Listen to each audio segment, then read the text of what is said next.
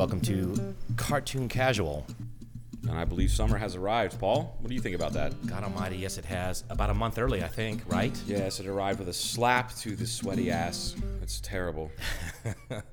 It is, and I do believe, if you call a snowbird in the winter goes south, what do you call these people that are coming up to the high country to get out of the heat? What are they called? Is there a name? Phoenicians. I think it's what we call them, actually. Phoenicians. Because you pointed out that there were a number of Phoenicians that came up from Phoenix. Yes. So many people coming from places that are so much hotter than it is here. Yes. Which blows my mind because it was like 110 today. Oh, that was Kingman. a cool off. Let me get my sweater. When it's 120 in Phoenix and the pavement's 150 degrees, well, let's go on up to the high country where it's only 110. Do you figure most of these people that came in to the brewery, I guess, right? Yeah. Okay. Oh, yeah. Do you think that they were going to sojourn up the mountain eventually? That's what they were all going to do? I would say a quarter. A quarter of the people that I know came in from out of town said that they were specifically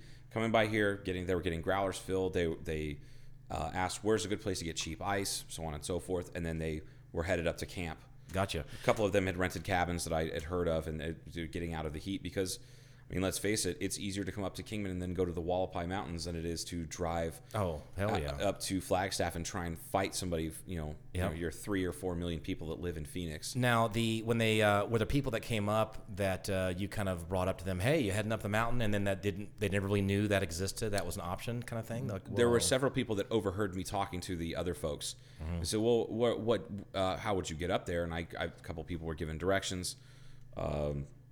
Like we had talked about earlier, Tim printed up a map. From England. Yeah, it's an English couple coming through because it's not hot enough in England, I guess, right now. Yeah. Or ever. Maybe they're trying to get out of all the rain. Is England getting pelted also with all this weather or not? I know they're getting... I don't know. It's big, though. It's bad. It's bad. Southern Germany is and parts of France are getting... They're like Texas flood bad. Yeah. So I saw France and Germany as well. So anyway, that's how hot it is, and that's what we're experiencing now. Like I said, it's about 100. I think 106 today is where it peaked. I think it's going to be close to that tomorrow. And the whole idea is to stay cool, and we're doing our best. I'm failing at it, actually. I feel like I'm just kind of sitting here just trying to sweat. It's great. Well, you are succeeding, and I think that one should always try to stay cool. It's difficult, hot enough for you. You hear that quite often. That's always a pleasure to. And this is something I've actually discussed on other podcasts because Double D Podcast, look it up, doubledpodcast.com. Those guys they're mailmen, and one of their favorite things to hear is it hot enough out there for you? Uh-huh. And they really just want to break people's face. Little sure. Old ladies down to little kids. It doesn't really matter. If you say that to your mailman, you're immediately kind of a dickhead. Yes. Please don't say that to your mailman because he's out there slaving away or she's out there slaving away. You're a postman lady. I'm sure they have some good comebacks, though. I'm sure they've got a few. Oh, no, they don't have any comebacks because they're in uniform and they can't. They have to just kind of can't. service with a smile. Oh, yeah. Like, yeah. It's super hot out and it's a I'm little warm. on the verge of heat stroke and have no AC in my truck. Speaking of trying to stay cool, I haven't really been keeping up with this. Maybe you have. What's the story on the splash pad? I have not heard anything. Splash pad. It was supposed to be on Memorial Day. I believe that what they were shooting for Memorial. That is weekend. correct. The last I heard anything about it was that there was a delay, and for those of you listening that have no idea what we're talking about, you had a group of individuals that banded together to start or establish a splash pad, a little mini water park here in Kingman to kind of cool off. They exceeded their goal of $250,000 and got over $300,000. Wow. In donations from local businesses and local sponsors and so on and so forth. And where is this? I to be honest, I've never even driven by to see how it's Cecil going. Davis Park. Cecil Davis Park is right off of, I'm sure somebody will correct me at some point. I think it's Adams Street. So if you're driving Wallapai Mountain Road, say like on the going home side of the road, as you would say, Paul. Going home. To your home from downtown. From downtown going up the hill kind of direction. And the first left that you can take past Railroad, if that makes sense. Yes. There's a small park there. It's a neighborhood park, but it's prime. So you turn left. How far down the road is it? 2 blocks. Okay. Okay. And there's a park there, and that's where they thought, okay, this is the best place to put it because there's a portion of it that's undeveloped. Okay. And that's where they're going to develop it. Anyhow, the last I heard was maybe a month ago, and that it was delayed because the original contractor they were going to go through to build it had to back out because they couldn't get permits done quick enough, and that it was still kind of stuck in permit hell, which you and I have talked about at length.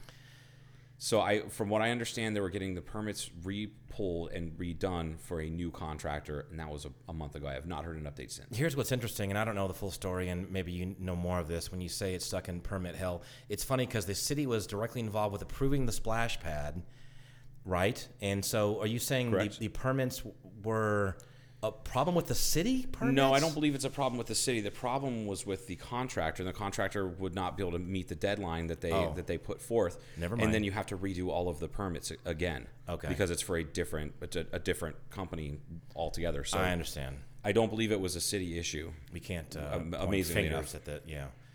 So, have you driven by the location to see any progress at all? I don't think there's been any progress. I have not. I don't. Well, you can't do anything until without those a permit. permits are done. Especially Holy on crap. city property, you can't really. And it's 106 right now. I wouldn't mind going to the splash pad. I would just go there and just lay down and scare people. If you're like an older guy and you go to a splash pad, I think if you just got together a whole gang of old guys and just went there and kind of took over and just kind of sat there and that'd be funny. Played dominoes or something like that. That would just be get your kind card of funny. table out, sit there in, barefoot, no shirt, no sunscreen, really short board shorts, and just like the way you're painting the picture. I'm really just getting this in my head. hopefully everyone's getting a nice visual. So, but if you go there by yourself, you know, the guy, then that's the creepy guy. Yeah, going that's the to creepy splash guy. Pad. Yeah. But if you take it over, that would be funny. If you're a group of guys, it would be funny. See, that's the difference. You have one creepy old man is different than a group of creepy old men. Right. It's still now. You know what? No, I'm pretty sure it's unacceptable on all levels. What you need to do, they need to have a service out there where you can just rent children. What? That you could how about maybe an escort service for kids, where you have the kids that make you look less creepy, so you can go to splash pads. I got it. Like my kid, she's a teenager. I was hanging on. It's like a roller coaster ride. I'm telling you, where you could rent young kids, and I'm on the big, the roller coaster is climbing up to the first, and I'm hanging on, wondering where this ride's going. And then you saved it by, I see now. You can rent. Where you'd be able to rent kids to legitimize you going to a splash pad that's typically only meant because you want to cool off. That's your only real reason. It's bleeding hot, and you just want to cool off, but one guy going to the splash pad and a whole bunch of kids around, it makes you look bad. Yeah. Having a kid you could rent for an afternoon. It's kind of like if you're a single guy and renting a lot of puppies and walking around in a mall. That's great. Women, yeah. Or like when my kid was really young and I was single. Not that I'm with anybody now, but it was newly, freshly divorced, and it was amazing to me how many women absolutely just melted when they see what they thought of, like a single dad pushing, the little girl with a little bow in her hair, and I had done that, and we're shopping, and I'm talking to her, and she's like 2 years old. It was amazing. That was anywhere around town. You would do this. Walmart, Hastings, anywhere, didn't matter. Porn store, it didn't. Whatever. And the grocery store. Obviously, the grocery store. Yeah, that was the big one. Yep. It was like, oh, sweetie, would you like some bananas? You love bananas. We'll get some Cheerios, too. And somebody goes, oh, that's so sweet. You guys are going to da-da-da-da. Do you want to hang out? I'm like, yeah, why don't you come over? We'll have dinner. Panties optional. Yeah, pants are optional. Pants are always optional on this podcast. Absolutely. People will learn that eventually. Mm-hmm. The word will come out. You can't slow it down. You can't stop this train. Speaking of grocery stores, I remember, this is kind of on the same, attractive women kind of mode kind of thing. I was shopping in the Atlanta metro area, and there was this, I will right now, I will just say that I'm attracted to brunettes with brown eyes. Mm-hmm. I have no idea where it comes from. Honestly, it's not like a mother thing like she was. I was raised around, she was green eyes, and and a brunette. My sister also green blue eyes. I hope your sister would not mold like who you would be attracted to, but it is the South. It does happen. Don't judge. No, Joe. I'm not judging your sister girlfriend not at all. I've lived in the South. A lot. So that somehow legitimizes your weird incestual. It's not. thing I'm that just you're saying talking I'm not really attracted to her. That's all. You're not.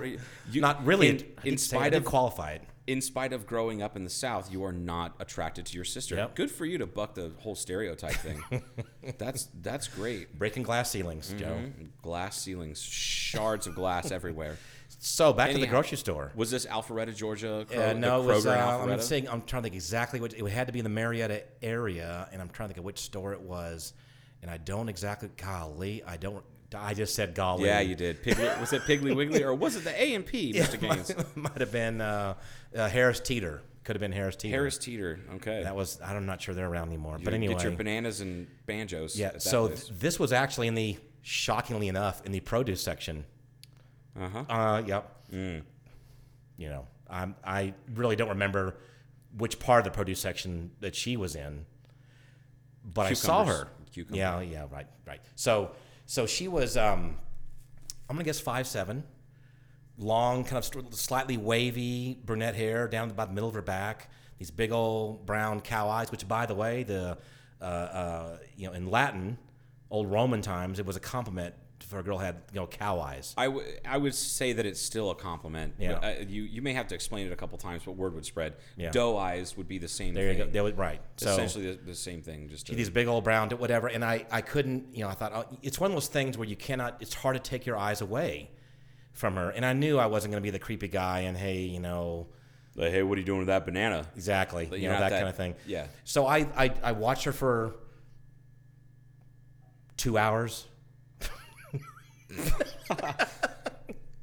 I love your concept of time, Stephen fucking Hawking. Okay. Still, no, I only watched her. Really, it was only maybe 15. I went, holy cow!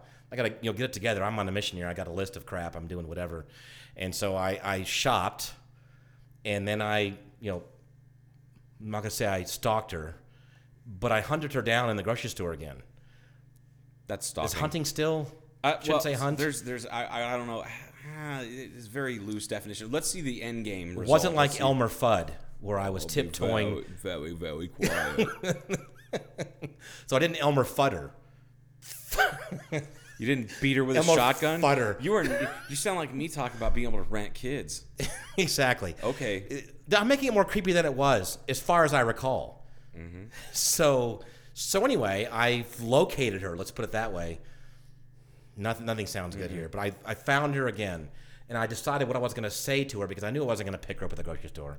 I think she probably wouldn't have been interested in me anyway, but I decided what I was going to do is just tell her that I noticed her and how attractive I thought that she was, and I told her point blank, I am not here, and I'm not going to, whatever. And I told her that, how attractive, beautiful she was, and I said, I just wanted to let you know. And I said, have a nice day, and then I walked off.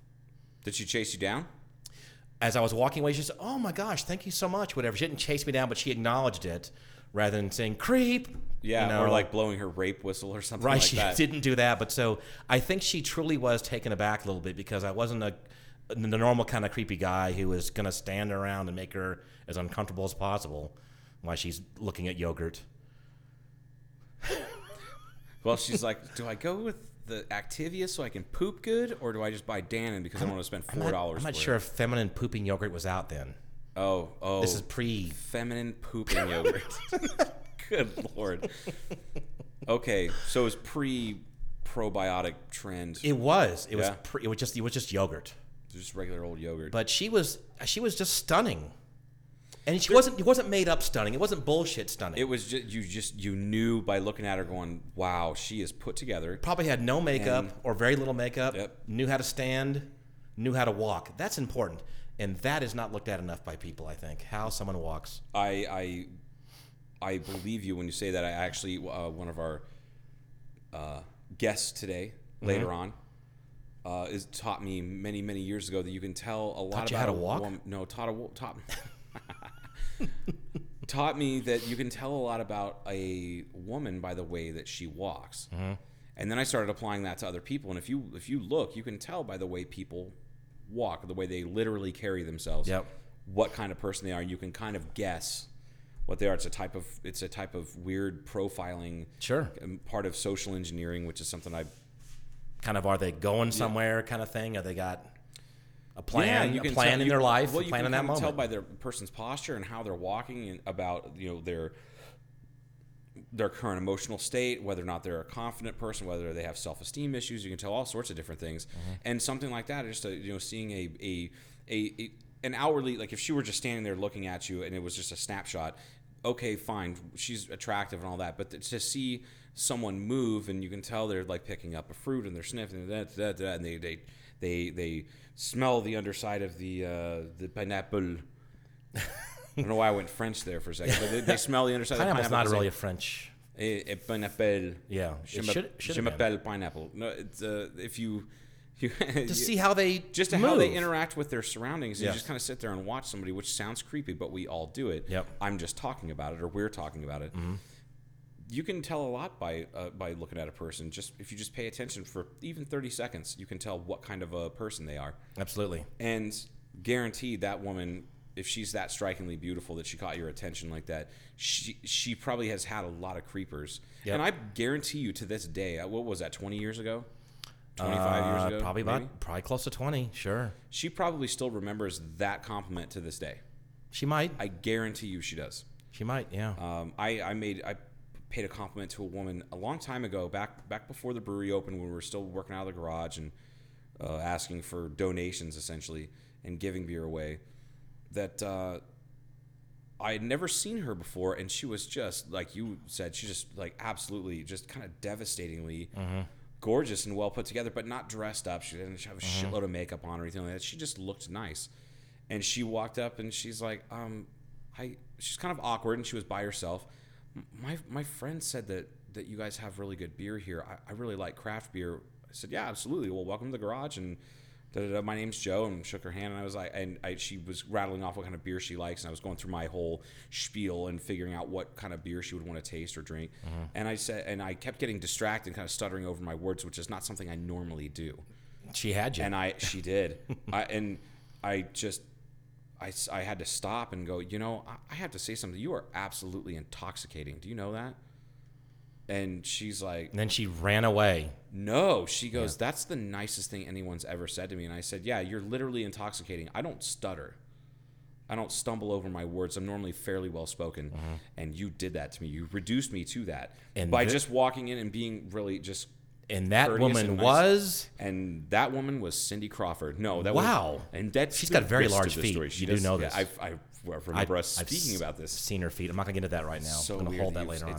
She would walk on. But was she brunette like Cindy Crawford? She was like a kind of a strawberry blonde. Do you know her now? Did she? Yeah. So you know her? And I hadn't seen her. She was visiting Kingman.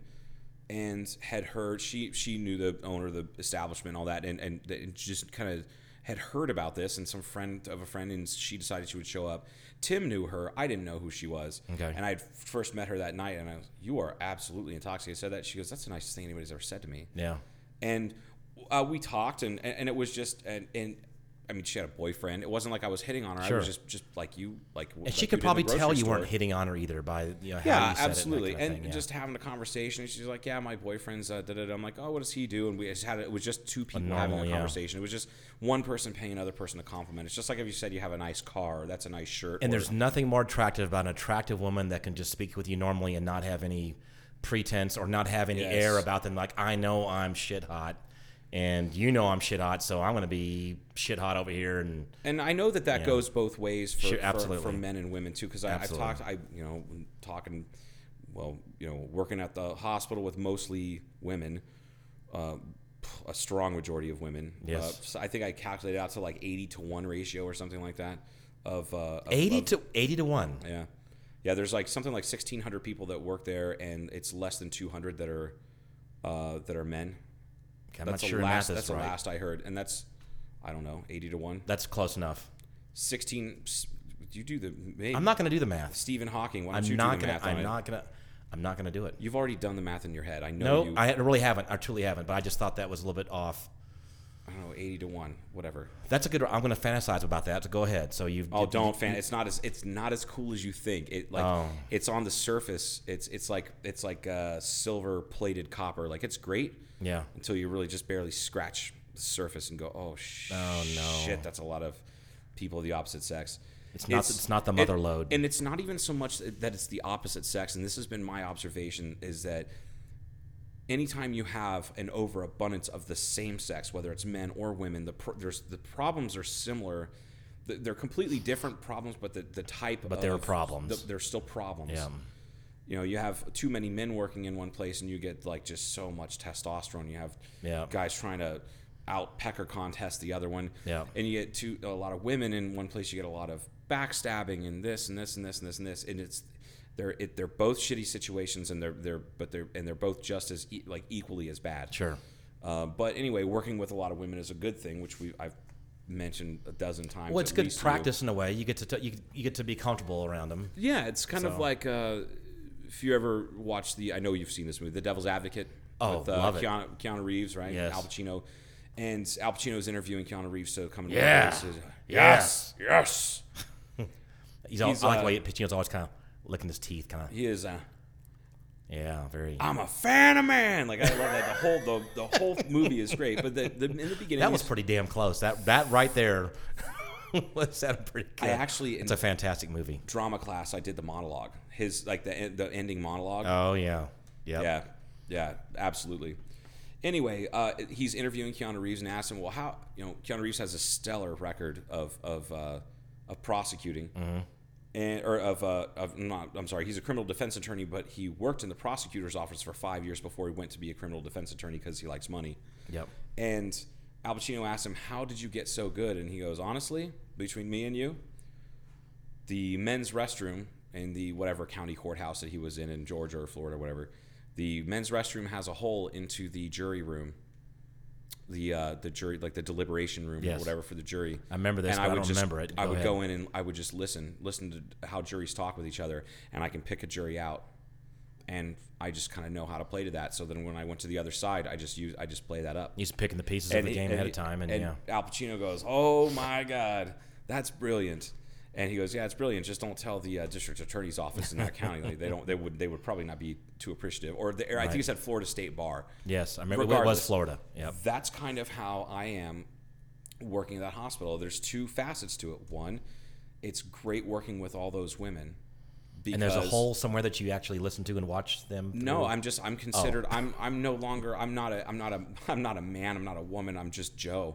So I'm just sitting there. They'll talk about boobs and periods and everything and guys and how they're treated and all this other shit. And in the beginning, it was like, well, this is a target-rich environment. And now it's gotten to the point where this is more market research than anything. Yeah, exactly. So it's good to be around all those women for my love life and knowing how to not so much treat women, because I was raised with enough respect for women to already know how to do that, but how the different sexes and how our brains work differently and how we see things from a different perspective.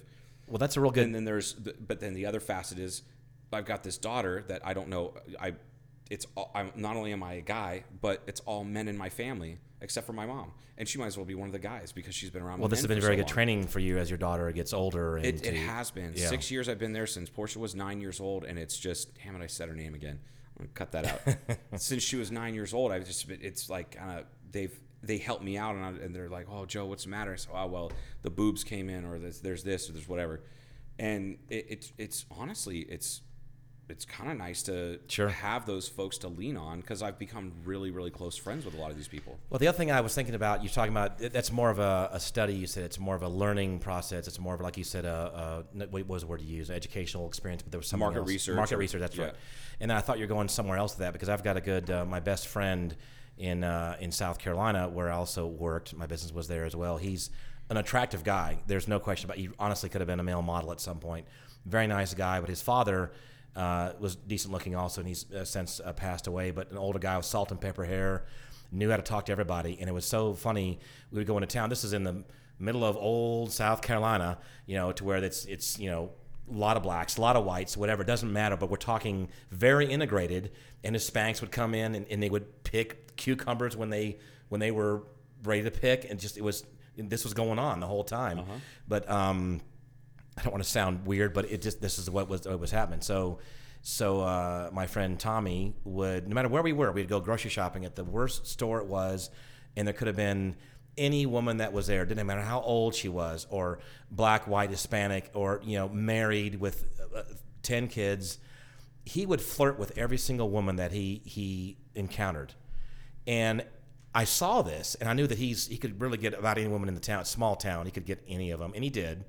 But I saw this all the time, and I asked him, so what are you doing there? I'm just curious. He goes, what? I said, you're flirting with everybody I've seen you talk with, every female that you have zero interest in, and I know because we all, you can just tell. He goes, oh, it's something I learned from my father years ago. He did the same thing. Because if you do that with everybody, then when the one that kind of comes along, you're kind of interested in, it flows, it's natural, and that's what it was with him. He can talk to anybody, any woman about anything, and just not get flustered. And I've gotten flustered before, like we've talked about, and you said you did with that woman. I've gotten better at it. I can tell you, having worked at around lots of women helps, because you kind of learn how the opposite sex thinks, because you're kind of privy to it, because you're like I said in one of my favorite movies of all time is called Just Friends. And Ryan Reynolds is talking to his friend about a day date, and how you should never have a day date with a woman you wanting to possibly bed down with, because as soon as you have a day date, that turns you guys into friends. It's a friend zone immediately. You are friend zoned immediately, and you are no longer attracted to. You are no longer a sexual object to her. You're like a couch or a lamp or her brother. That's what you do. So you learn these little stupid tricks, and a lot of it is bullshit. Sure. We can throw that out there. A lot of it is bullshit. But like you had said with you said Tommy? Tommy, yeah. Tommy doing that. I've learned how to do that to get over any sort of confidence issues I ever really had working behind a bar.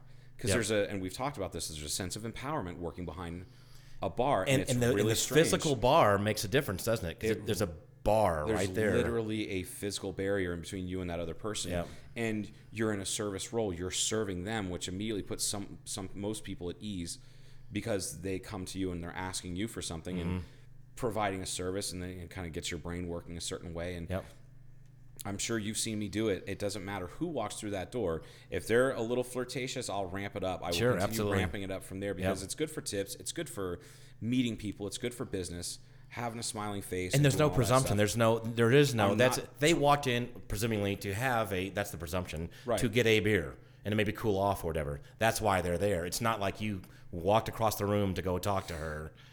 There they are. Absolutely. And they didn't come to you. They don't even know you're there maybe. And that bang, there it is. So that makes it easier. That lowers the stress level of communication. It really does. And one of my other favorite things along that same vein is seeing the typical creepy guy walking over to the girl and, hey, what's up, baby? How you doing? Yeah, you see this all the time. So many times. Sometimes several times a shift. And whenever I can, if I know the person well enough, and I know that, and they kind of look like they're either in distress or they're trying to get this creepy person away from them. And I should say person. I shouldn't say guy going to the girl, because it definitely goes both ways. I've definitely seen creeper women go after men. It happens, not as often, but it does. Yeah. But it does happen, and it's even creepier if you stand back and watch it and go, "Wow, she's predatory."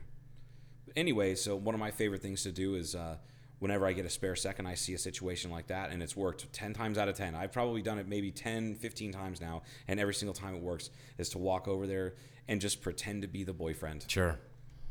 And I've already got a sense of kind of power over somebody who's in the bar, because I'm in charge.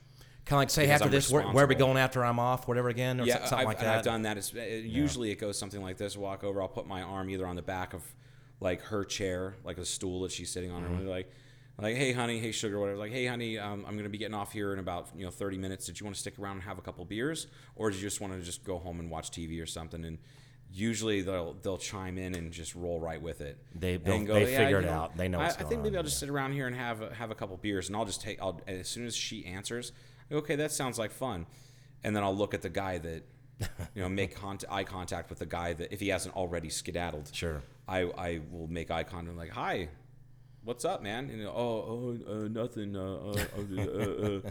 And it's really funny because I've seen a female bartender do the exact same thing for a guy when there's a creepy woman doing the exact same thing. Sure. So it definitely goes both ways, and it's cool. It's a nice sense of empowerment and knowing if you do that and that woman is single and you just bailed her out, you are in. You are in. If you were even contemplating even having just a conversation with this woman, you are in. I was going to say, at minimum, you've got a decent conversation with her and something else. And she will remember that. And she'll remember you. Remember it forever. Yeah. I've done that to people that I've never met before, probably 50-50 people that I don't know and people that I do know. And the ones that I didn't know before, I now am friends with. Uh-huh. If they're still in town. Because a couple times it was people just kind of traveling through. And I absolutely love that aspect of it. I love that being in charge in an establishment, there's a lot of responsibilities that happen in an alcohol, in an environment where you're feeding people alcohol, which you understand that, and there is a sense of power that is. I mean, you really could use it for bad, and I've heard of bartenders doing that because you can be very manipulative. I really don't do that because I also have. And this town is too small to do that. Exactly, that's the problem. That is a huge problem. It's a fantastic.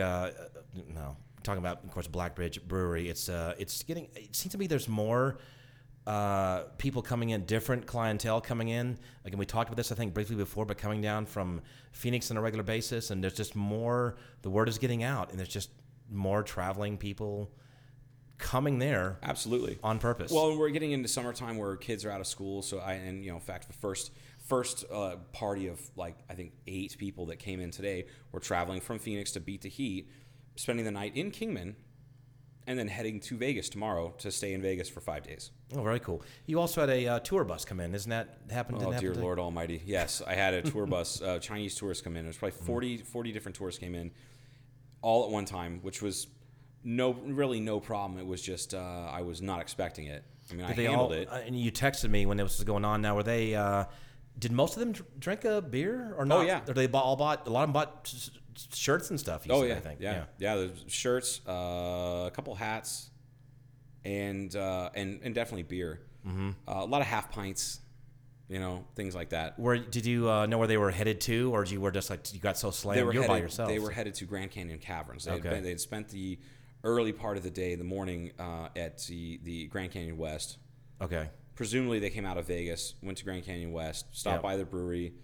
I know that I only saw about half the people on that bus. There's about 80 to 100 people on the bus. About half of them decided to go to the brewery because they didn't want to eat or whatever. Everybody else, they went to other places to eat. And then I think they were moving on to Grand Canyon Caverns is what they were doing. Do you know if the brewery was on there? Did you talk to the driver at all? Was I did on their not target? get a chance to talk to the driver. Normally in that instance, they have the drivers that have an itinerary that they will say, okay, we're going to stop here for an hour. We're going to get a beer. I need a list of this. And then they'll say what they like.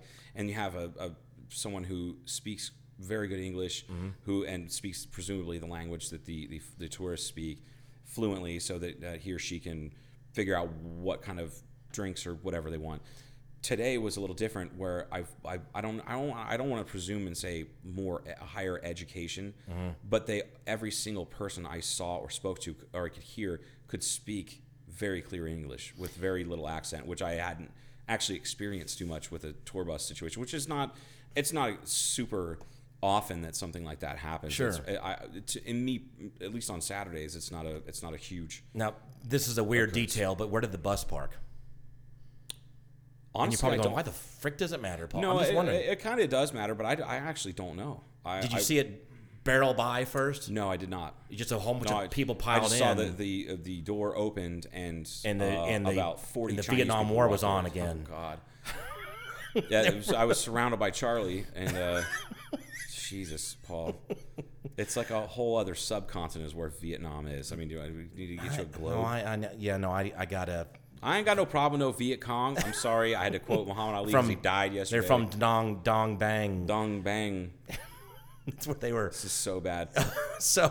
But I have Dr. Wynn, if you ever listen to this podcast, I love you. I love your country. I love all the culture. You're such a good person. I'm sorry. But I'm wondering if I'm just curious, was Black Bridge on? Did the driver know? I don't know. I just wonder, or if they just said, "Hey, we're going to downtown Kingman, and y'all on your own." I know that we are on those lists. I don't know if we were on that specific list. Okay. That is my unfortunately canned answer. I don't have a. Because that would be a fantastic. Obviously, if that could be targeted, unless you get tour. Oh my God, you get tour buses coming in. I'd be okay with that. That'd be. I know that there's a lot of there. I know at least in Europe, we're on a lot of different tour companies that we're on a list of like things to do and places to go and drink and whatnot along Route 66. I know that we are on that, but that's a different kind of tour. That's not a tour bus. That's just information for people that are renting fee. A car or whatever and driving around. Yeah, people that are flying into Vegas, renting a car, or wherever. Sometimes into LA, and then they'll drive east, things like that. And you'll have folks from all over Europe. It's one of the reasons why I love working Saturdays with some consistency, is that it's almost always when the tourists are driving through. And you've lived here a lot longer than I have, but I people have said this, and there are more. There's more and more of this going on because, again, not that many years ago, downtown wasn't what it is now, and Kingman was definitely, still kind of is, but it's changing. Was just a drive-through, get gas, and grab a burger and get on the highway kind of town, right? Yeah. So now it's changing, and you can see it. It's turning into a destination. Now, it always was a bit of a destination for a lot of your Western European tourists because of the strange obsession that they have with the Route 66. Route 66 and the Wild West and the Southwest in general. And did you know that? Go ahead. I'm close sorry. proximity to the Grand Canyon and so on. But now it's just being ramped up about probably tenfold from what it was even 10 years ago. I learned from someone who was involved with, I can't remember who it was, after I moved here, and somewhere around the time that I moved here, or a year or two after, the syndicated show, the black and white Route 66, just became syndicated in Europe. And that they said that kind of Europeans started coming because of that show. I have no idea what that show is. I've never even heard of it. Really? Wow. I feel ignorant. You could, when you get home this evening, you can certainly look up the show Route 66, and you'll probably, it's all over YouTube, I imagine. But yes, there was a show. People were in an old Corvette. I think it was a boat tail Corvette, was a 61 or 2. Or was it early one, a 60 with a round butt and the 4 headlights? I can't remember. I used to be really into the older Corvette right about. I can't remember which model it was. I guess so. Holy shit! I don't even know. I don't even know what you're babbling about. Like, well, the 58 through 60 Corvettes had 4 headlights and a round butt. Okay. Kind of like a woman. Okay. Yeah. Oh, way to keep it professional, Paul, with the text messages on the podcast. I'm looking at it. I can't see it, but it made a noise. I apologize. Yeah, I turned my phone off. Yeah, that's the level of professionalism I have here. I saw that, and you caught me. Yeah. Mm-hmm. So then in 61, they kept the same front end with the. This is just people. Some car fan is going to probably spank me because I'm not exactly right, but I think this is what happened. 61, it's still the 4 headlights, same front end, but the back is no longer round like a woman's bottom. Like a bottom. Bottom. It's a nice and like pointed, and that's kind of where the Stingray before the and then the pointed butt stayed, and then the front got more like a Stingray in the later 60s. Got it. That's what happened. Anyway, there were adventures on Route 66 with these. I think it was 2 dudes, and they had this Corvette, and I don't know what year it was, but it's a black and white show, and I'm not sure if they were driving all the way from Chicago to the Southwest, the Santa Monica Pier, which is where it ends, kind of thing. I don't know if they were, or if it was mainly in the Southwest. That part I don't know. But there was a very popular show, and I believe it was just called Route 66. And back to my original thought, it had just gotten syndicated or was showing now in Europe about 7 or 8 years ago, and that kind of explains some of the influx. And that kicked it off even more. I'll be damned. Yeah. I did not know that. No, that makes perfect sense, though. Sure. And I noticed the brewery now. This is kind of because I pointed this out to someone a few years ago as well. It's kind of cool. You guys have a map up there now with little pins. Yes. And people can mark where they were from, I assume. And I encourage those folks to do it. I looked on my way out. I didn't see anybody put any pins into China. I don't think they understood the concept really. Maybe you could have explained to them like acupuncture. Is that a Chinese or a Jap? Oh, for crying out loud. You could have shown the pins, and you could have. I love your cultural appropriation. This is great. I'm saying. No, that's definitely Chinese medicine. Okay. You got it right. You are. Could have. Mm-hmm. You're You could have fucking pinhead. I love it. Pinhead Like, showing other okay, pinheads. It's like a acupuncture, but for the wall. For the world. Let's say that China has some aches and pains. China has aches and pains. Where would you put the pin? And they would put it in my eye. Right, and they would go, yep, that'll solve that one. So you may want to, if over in the mainland China, in the northwestern China is hurting, you don't necessarily want to put a pin there. It may be coming from North Korea, for example. The pain could be coming from North Korea. It could be from Taiwan, which is definitely a topic for a podcast someday. I think is the. I always like the. I have a. Or there used to be a doctor at the hospital that is from Taiwan. Okay. And she explained to me how oppressed those people are in Taiwan because they are still saying still to this day. Yeah. And a lot of it has to do with the fact that other countries are afraid to do business with China or are afraid to do business with Taiwan because they're afraid of not being able to do business with China. The U.S. is pissed off at them. Because China is still People's Republic of China thinks that they own Taiwan, and Taiwan thinks that they own China. Yeah, it's potential hotspot. A little bit. It's a warm spot right now. It's a little bit tepid, I would say. It is a definitely ongoing tepidness. Anyway, I should have asked today where these folks were from, but I was just so damn busy because of it. Yeah. But anyway, no, it's kind of nice. It's really nice to see that level of interest in the area, and they absolutely love it. They've really. I've yet to find or talk to a dissatisfied tourist that's come through Kingman, which is great. It's such a good thing to hear. You would never think that. But one of the things is though, it depends on who's there. Like you do a very good job at welcoming people and talking and engaging them, and you're kind of smart. At least you can fool some of the people some of the time, Joe. Yeah, sometimes. And some of us think that you're that you are a smart man. I am not a smart man. And so you are engaging and you're interested, and that helps a lot. And so you are kind of an ambassador to literally the rest of the world in this case. Chinese were there today. Yeah. British were there today. Yep. Today. Yeah. Today. Last week there was a Danish couple. And today there was a couple from Delaware. That's almost a foreign country. Yeah. Those people were really interesting. Carrie and Jonathan, they got married about 2 weeks ago, in Delaware. And then embarked on this 6-week road trip. They drove from Delaware all the way to Chicago, stopped off and met some friends, picked up Route 66 and are driving it all the way through. They're staying tonight in Kingman. And then tomorrow they're driving to San Bernardino, which is and then on to Santa Monica Pier. On the song. They're staying. Yeah, that's the whole thing, was hitting all the towns in the song and all that. Yeah. And I thought that was cool. So that's your guys' honeymoon. And these guys, they're not in their 60s or 70s. These people are like mid to late 20s. Oh, that's very cool. The resurgence is real. It's so cool. So I'm so glad you guys are here. And he's a home brewer. She loves craft beer and wine and all that. And they were hitting every single place. They toured the Desert Diamond Distillery out here at the airport. And very cool.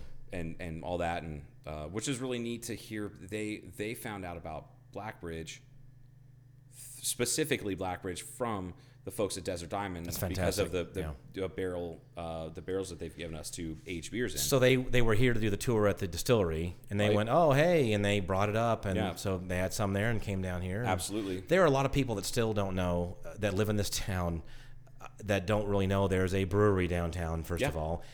Of course, they obviously don't know there's a distillery at the industrial park. And that fascinates me. It absolutely fascinates me. It really kind of goes to show you that a lot of people are just kind of blinders on, head down, going through life and working for the weekend. And all they do is they go to work, they get home, they sleep. They get up, they go to work, they sleep. And then they go to grocery shopping on Saturday morning, and then they'll have a cookout. And they never do anything. They live in a town. They exist in a town. They don't actually live in the town. Yes, and many people haven't also been up the mountain. They have not. They have no idea. They haven't driven up the mountain, even just driven up. Not to necessarily go to the restaurant up there or hike. They just have not. Just driven. It's beautiful. Headed up there. It's a neat change of scenery just to do it. But when I first saw it, I know we're gonna have to, because we got a guest coming up. We do have a guest coming up. In a little bit. But I was going to point out that when I first moved here, before I moved here, I kind of checked out some things. I'd rented a car and just took every main road out of Kingman for a couple hours just to see what was out there. Absolutely. And one of them was up the hill, and it really looked like almost a national park. You know, it's a county-owned park. I know, Right, it's a county-owned park, and it was built by the WPA back in the early 30s. Trying to get us out of the depression, something to do. Get there and get your shovel and move some crap around, and they did, and did a good job up there. And it's so nice up there, and I was blown away. I think that was one of the final things I was deciding where to move, and a deciding factor that just kind of. Yeah. I believe it was. I think I drove up the mountain, and it was 20 degrees cooler. And I went, wow, I can hike up here because I did a lot of hiking back in Atlanta, and I think that's good enough. That's it. That's good enough for me because I imagined moving to the desert somewhere, and I in my mind was thinking big flat areas and a saguaro cactus cartoon tumbleweed rolling, and that's what's going to be flat as far as you could see. And then this is here, and I went, boom, done, sold. And when I first moved out here, I was 16, and I moved out here. I moved from the Midwest, very green and lots of water, very riparian type of stuff. So to me, driving up to the mountains was more cathartic than anything, because it reminded me of what I just left. Right. Because I didn't exactly come out here by choice. No, you didn't. But I did choose to stay because of those things, and that's what really, really made me kind of fall in love with that. It was really, really just an awesome time. Wallapai Mountain Park. Go check it out. It is, absolutely. So should we go ahead and take a break and talk a little bit more and bring our guest in? Yeah, I think that's a good idea. Yeah, we should do that. We're going to take a break, and we'll be back with more Cartoon Casual. And coming up next is going to be Tim Schritter from Black Ridge Brewery, brewmaster and owner.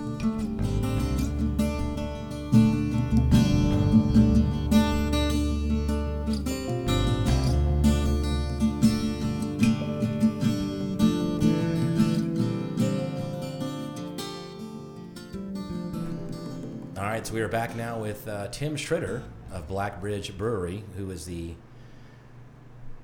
local brewer of Blackbridge.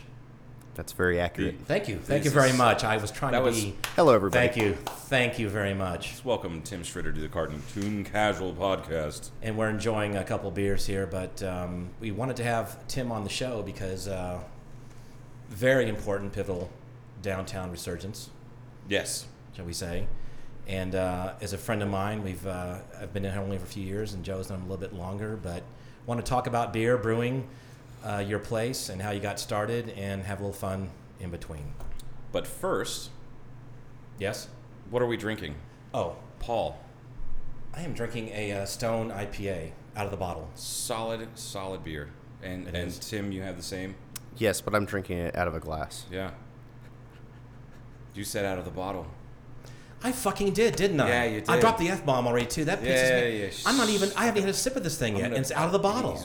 Paul Gaines is wasted, ladies and gentlemen. He is hammered. Yes, I prefer out of the... He's slapping his the wife bottle. around. For what it's worth, you should never drink an IPA out of a bottle. You know, I don't think I ever have. I'm pretty sure I haven't. It's a noob thing. Joe, what are you having?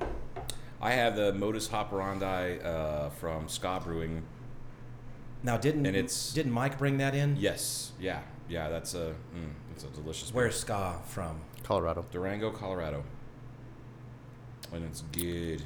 Good. I don't think I ever had. Did I have one of those if we were here before messing around? I think you did. I know you've had this beer before. Yeah. You and I have drank this beer before. Yeah. At different beer drinking establishments, so to speak. Tim, when you first started brewing, like how long was it after you started that you said, I shall make an IPA? My third batch was an IPA. And my first two batches were English brown ales. I remember them vividly. Do you still make that same recipe for Blackbridge at all? No. Did you not like it, or just something you just haven't revisited? It's probably one of the top 5 beers I've ever made. Really? Yep. And you haven't done it again yet? Homebrewing, I used to. The first probably year and a half, 2 years, I made mainly browns and porters to the English style with English yeast. Okay. As a homebrewer, it's really easy to get whatever yeast you want. Mm-hmm. You know, you pitch it, one batch, whatever. On a large scale, what we're doing now, we use one specific yeast for every beer we make. And to bring in different yeast strains could really confuse things. So, like if you had like a much bigger operation, that's when that would be more practical. At that point, you're producing a lot of revenue, so you can play around more. Okay. I'm kind of in a middle area right now where I have to keep consistent with the varieties that we offer.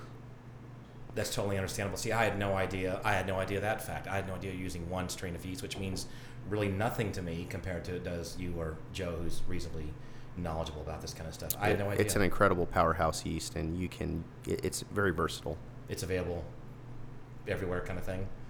I so to suppose. speak. I'm I don't know. Not necessarily going to disclose what it is. Okay. All right, I understand. Trade secrets. Joe. I'm not going to say what it is either. Okay, no, I wasn't asking. Because I like having the free flow of yeast and ingredients from Blackbridge Brewery. Did you want me to eat the mic a little bit more? Is that what you're pointing at? Okay, Yep. I got you. Anyhow, since you stole my fourth question already, thanks for that. You're welcome. I'm not going to do an Oprah thing and just read off of it. No, what did you like doing when you were a kid that led you to... I'm not going to do that. Do I get a free car?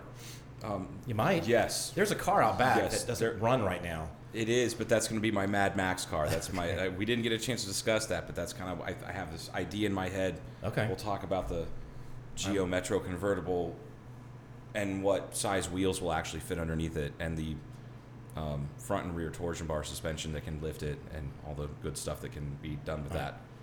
Anyway, I was going to ask Tim about you want to revisit this English brown ale though again at some time. You would like to do that, I imagine. Absolutely, yeah. And I mean, based on where you are now, I mean, I know this is just a shot in the dark. Do you, like a year from now, you think you might be doing some more of this? Just No. a wild guess. That's too soon. Yeah. Okay, cool. I'm sorry, Joe. I was thinking, Paul, man, damn, you really want that English brown Well, ale. because he said it's his Really favorite, good. the best he's ever made, and I'm like, now I'm interested. The brown ale and the porter, for whatever reason, I immediately in my beginning of brewing went that direction. And Jason Fuller, who is my mentor, he's broached almost every single style through the BJCP guidelines. And He's local, right? Jason Yeah. Fuller, we all know. Okay, yeah. Yeah, and he figured that as me being a new brewer, it's easy to brew that style. There's minimal ingredients, minimal hopping, Okay. and it's got a lot of malt and bold flavors. So it's easy to hide, mishaps and imperfections. Mistake or mishap. Okay. Right. That makes sense. So you, when was that your first? I mean, I know these are basic questions. I know that sound dumb, but I'm a I don't basic really know. bitch, so that works. He is. He's actually wearing yoga pants on the Yeah. Pantsless podcast. It's I can't believe you wore the pants. I can't Kind of believe bothers you. me. So you when was that? Your first batch of beer? Just 9.5 years ago. Okay. It was a wheat beer and extract. I'm going to assume that you had your first taste of a craft brew somewhere before then, and then you said I want to try to do The this. day that I was brewing that beer, and that was actually with my, I guess you could call him ex-former-in-law, father-in-law. I still call I've been divorced 14 years. Yeah, and we were never I married, still- but whatever. I still Joe call them DeBacca. my in-laws. He invited me down as kind of like a bonding thing. It was house downtown to brew a beer. I had no idea, but I like beer. I drink Keystone Light like you wouldn't believe. Mm-hmm. And so we heat some water in a kettle on its back porch, and we add extract syrups and some hops. And I brought a 12-pack of Keystone because I'm brewing beer, and I figured we'd want beer. Sure. And he looked at me with such disgust. It was funny. Anyway, Oh. Hey, look at that. The running joke. your cell phone. Thanks. needs to be- Yeah, Cell the phones rule off, is to turn your everybody. phones off, and I once again have failed Jesus. at that. I No apologize. I'm sorry. professionalism on this podcast. We do have a guest. Zero I professionalism. know. Go ahead. So he politely takes those Keystones and puts them somewhere, I don't know. And he gets a bottle of Stone Arrogant Bastard. Oh. Okay. Right. And he said, this is a beer that you need to try. I said, all right. So he pours me a glass, and it was the worst shit I've ever had in my life. Fucking hated it. It was Okay. incredibly terrible. So we finished brewing. I mustered down the pint somehow. And I went home, having now brewed my first beer. It's really Jesus. distracting. That was another text No, message, it was, Paul. God. I'm sorry. I really am. The 3 people listening to this, which are in this room, are going to be really distracted. Oh, I'm not even going to listen to it. I'm never gonna listen to this. Nope. It's going right in the can.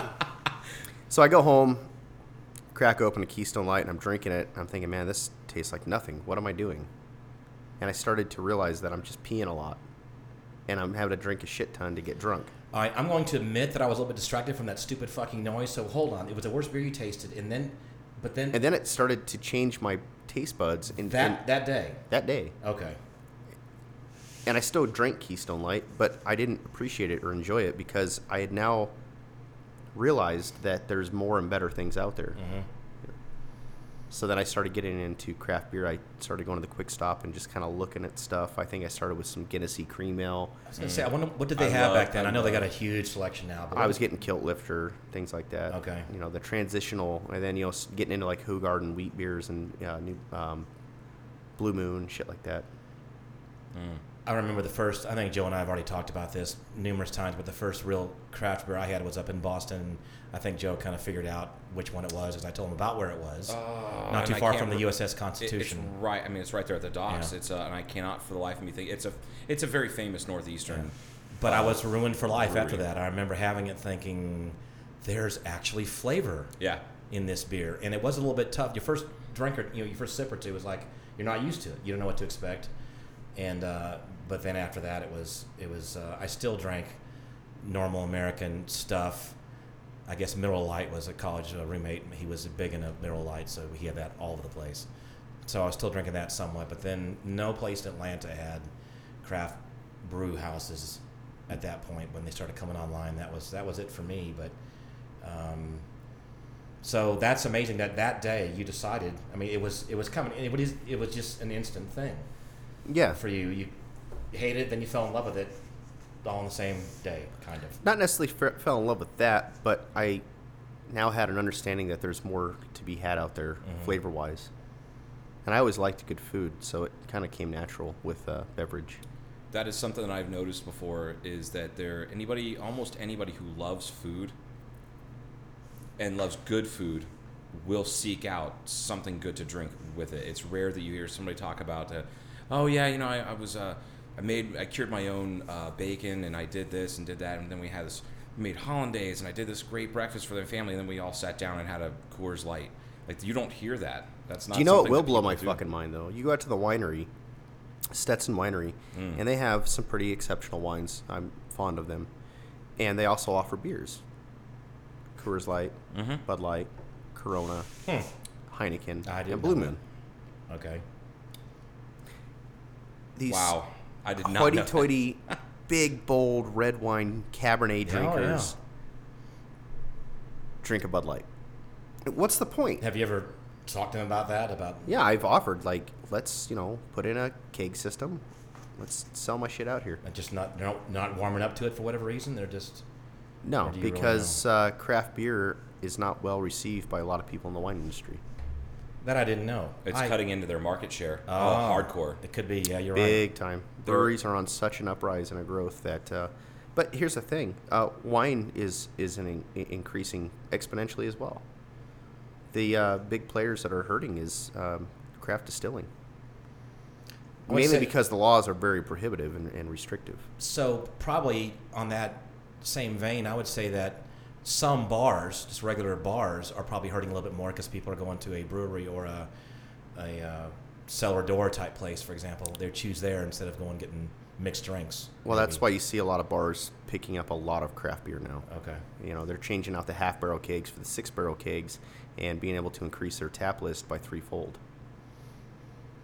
That makes total sense. Well, I'm so glad that you were here, and I've been opened up to all kinds of different beers and was totally unaware of. And I'd like to also thank you for earlier getting a chance to brew a beer with you from winning this cornhole tournament. That was so much fun. It was a blast, and I still have all these questions remaining because my head is full of all kinds of other junk about the business and about brewing beer and how one gets started. And that you were gonna, I think I heard you. Saw you.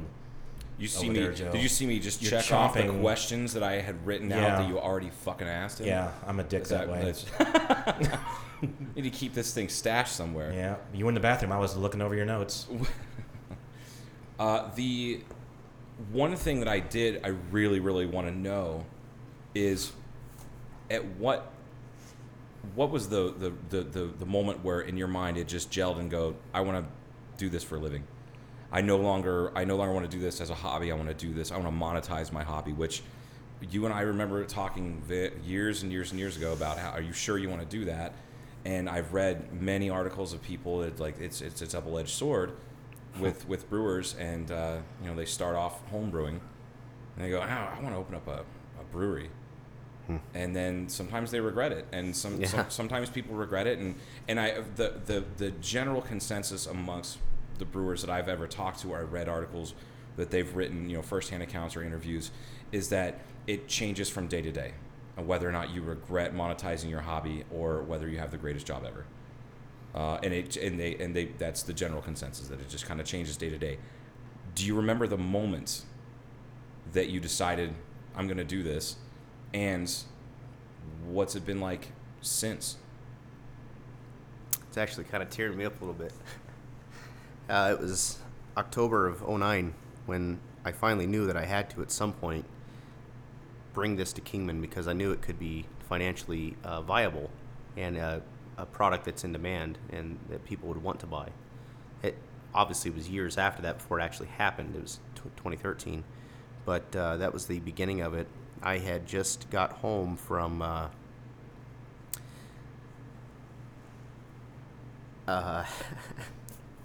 It's all right, man. I got these moments all the time. Usually in the morning when the woman's gone. So to lighten the mood a little bit, I actually... Just saying. Money's on the dresser. To lighten the mood just a tad. Now, we're going to go back to this. We're coming right back to this. Yeah, go ahead. I did watch 5 interviews that Barbara Walters did. What Day before yesterday to prepare for interviewing this guy. One of my best friends, one of the best people I've ever met in my entire life. Was Barbara Walters? No. Oh. Tim Schritter, right? You're still not saving your job. Yes, whatever. What? Speak. I did. Barbara Walters is known. She's notorious for interviewing people, national television, and within like 5 minutes making them cry. Oh, so that and was I did goal. not intend to do that, okay. but to prepare for the interview process. But anyway. No, this is a good moment, because this is good. Yeah, it's good. No, I'm saying the moment that whatever it was, and we're going back to this, is that it changed. Truly, it has changed downtown Kingman.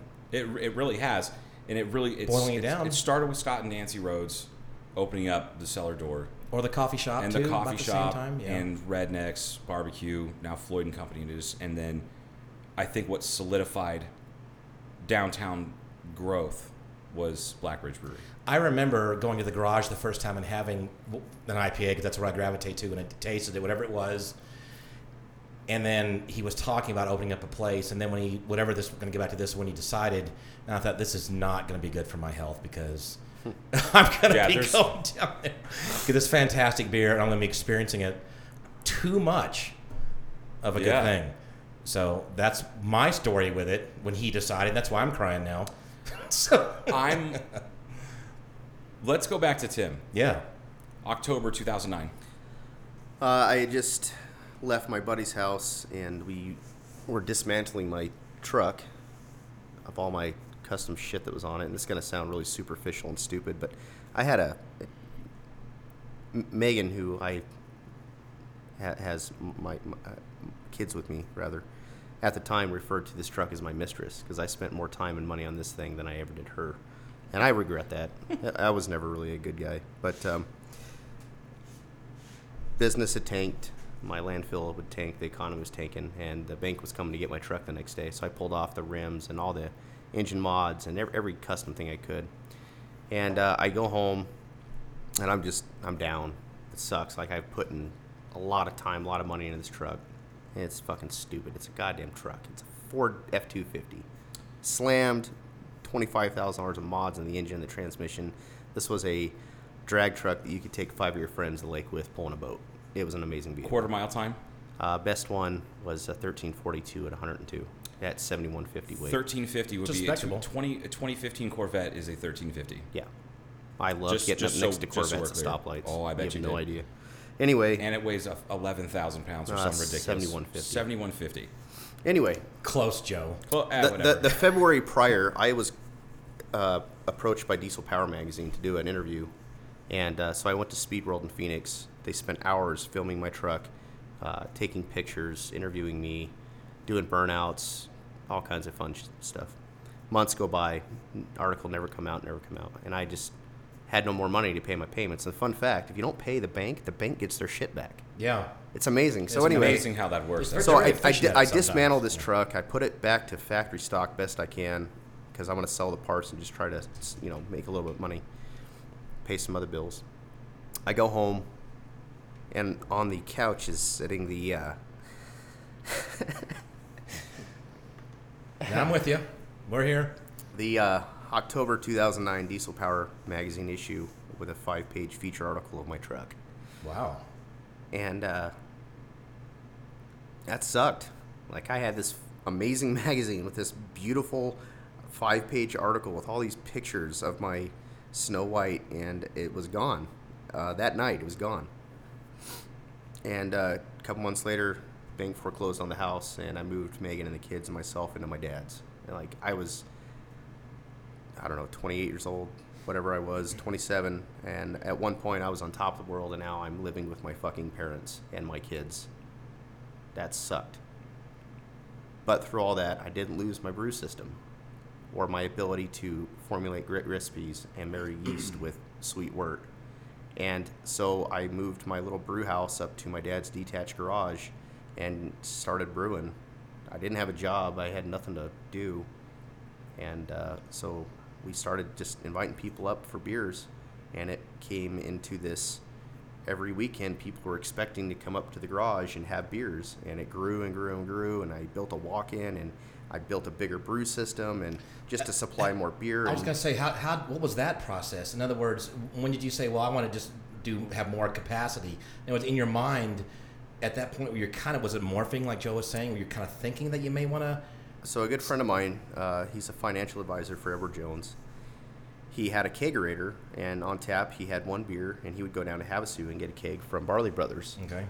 Well, they had a change in ownership and whatnot, and he was no longer allowed to purchase kegs. And he knew that I brewed, and he would come up and have beer every once in a while. And he said, "Hey, Timmy, can I get a keg from you? I really like that cream ale." It's and if funny. you know, I know the guy he's talking about. I does kinda wanna meet him now. Sounds just like that. So anyway, I said, "Yeah, I can make 15 gallons at a time instead of 10." And this is before we started having the Friday or the weekend parties and the bands and stuff. Real quick, to get back to that, I have to add to this. It started off as Monday Night Football, Right. or NASCAR, depending on what time of year. Sunday. And Right. Sunday, and then and then with Monday Night Football. Well, shit. People. Well, that was people back are before I asking- lost the house. Right. Absolutely. Yeah, that was.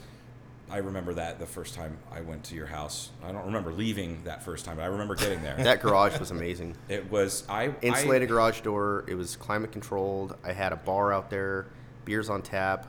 It was 6 refrigerators between fermentation control. Is this the place that you had your parties we're talking about, or No, some other that's place? before This is that. before the garage Okay. days, Okay. Gotcha. which is what we will here on out Get refer to. to as right before the brewery that is existing now. Yes. Where we were at beforehand is the garage days. Okay. Yeah. Before that was the house that was foreclosed on. Gotcha. Yeah. Okay. So we're up there at my dad's house. I'm brewing. Buddy comes up. He says, "Hey, I can't get kegs anymore. Can you sell me a kegs?" I said, "Shit. Here you go. Here's a cream ale." I think I was charging him $35. And that's what started this idea that there are people out there that want to buy this, Right. and they can't get it anywhere. So Not locally. You're damn I right. built a little Yeah. bit bigger system, and I made a walk-in container out of a 20-foot storage container, insulated it, and put a reefer unit on it.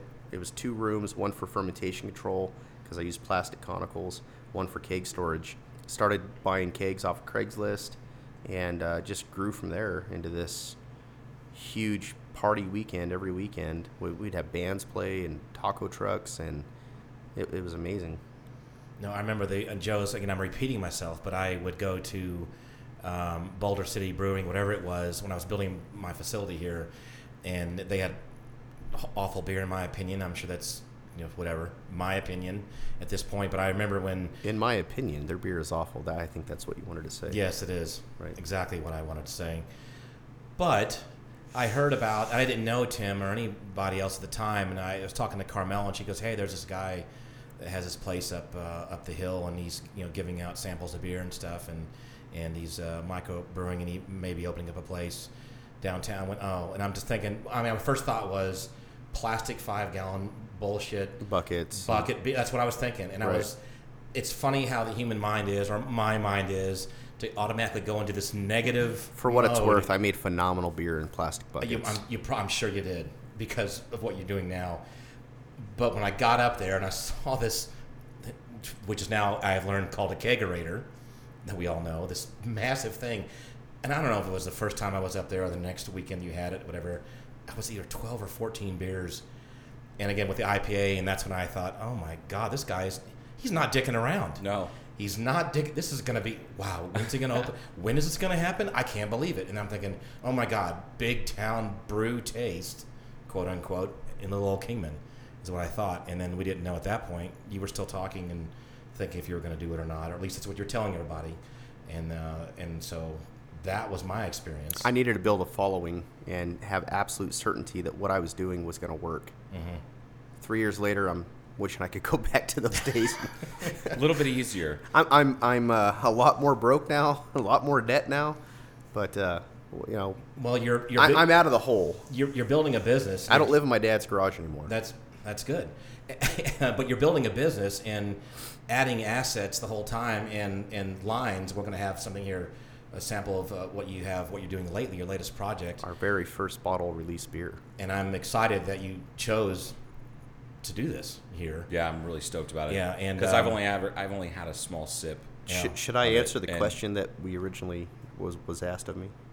Yes, but yes. That's a but yes. It was a Finish it. It was a one question with two answers. Is The first answer, short answer was I needed money and income. Yeah. So I wanted to sell beer that I knew I could make. I knew I had a great product, and there's people that had great money that wanted to trade me.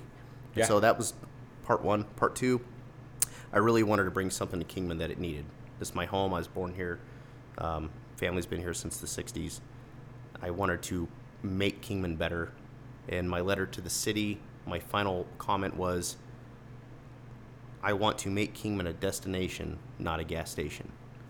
Oh man, that's brilliant. And that's how I got approval to put a brewery, which was technically out of zoning, in the C2 zoning that we're in right now.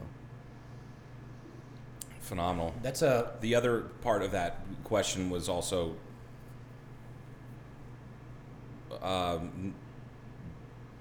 how do you feel about it now, monetizing your hobby? I haven't worked since August of 2013 when we opened. That's kind of what I figured. That was Except the for on answer I had. Sundays when I cook. Yeah. Oh God.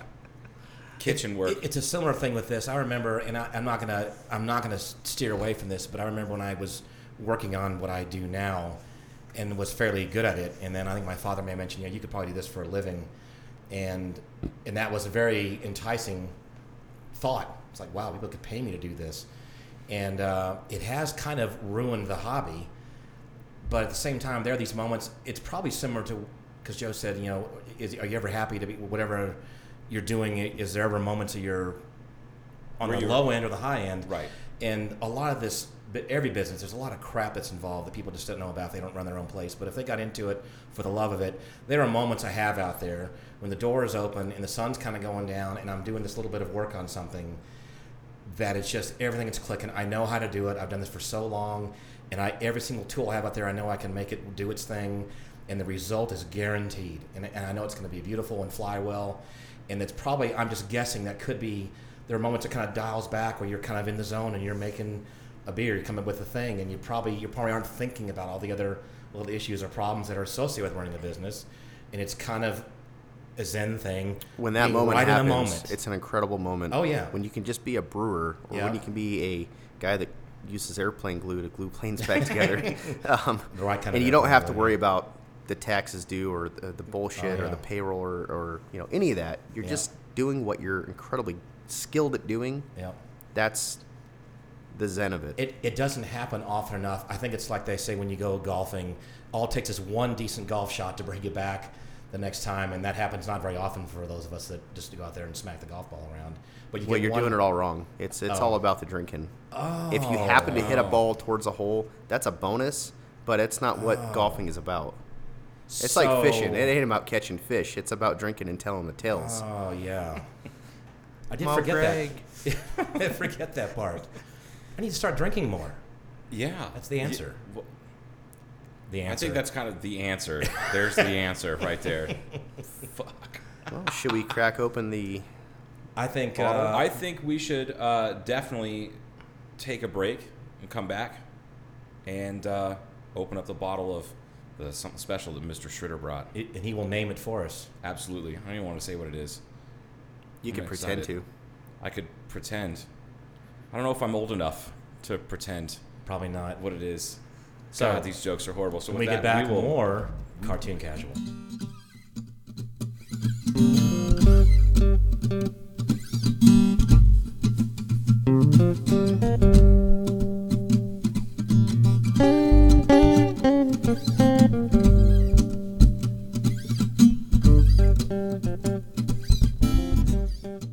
All right, we're back.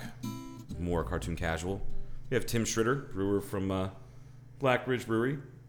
We've got Owner, operator, brewer. owner, operator, brewer, master. Not master. Brewer. God, We talked about this. he's Would you not. please I explain just to our said audience? master. I didn't say Oh, brew no, master. but I want to hear about you gave the explanation. It was a good one. What does that explain? I it for a was minute or told two? by someone who I respect. I hold in very, very high regard in the brewing community that calling yourself a brewmaster means you're saying that you mastered your craft and you can't get any better. You've learned everything that you can learn, and it's incredibly arrogant. And typically, folks that call themselves a brewmaster, their beers are never that great. And back to Zen. And That's all what that, I you- was told. You should always have the pupil point of view, or you should always be learning no matter what you're doing and how good you are, and Always. a little bit of Always. humility And and that's why Tim is a brewer. He I gotcha. knows he hasn't perfected everything. He'll still learn something new. Presumably once a week, yeah. At least I'll never, admit that publicly. Right. Silence from Tim Schritter. But we are here. This is a kind of a momentous occasion, kind of, right? Yeah, I'm really excited. We've got... Tim can explain what Tim, the hell we've got. What What's do we got going here? What on. are we going to drink? A beer. Just a Okay. beer? It's, We're going to pry it out a little bit more. This beer is currently in what? It's our first bottle release that we've ever done as a brewery. This is the first time I've ever bottled a beer. You guys have been doing, you bottled starting when, just a few days ago, right? Through some difficulties in the label process, we were not able to bottle in May as we had planned. Okay. And the label states first bottle release May 2016. We're a few days late. Okay. Doesn't affect anything. The beer was ready to be bottled in May. It was conditioned, so it might as well have been bottled in May. Okay. But it was in June, in fact. It's a Scotch strong ale that we used to call Fat Bastard, but through learning about trademark issues, there's a winery in Oregon that has a wine called Fat Bastard, and they are notorious for sending cease and desist letters. So we figured we'd just avoid that at all costs. Sure.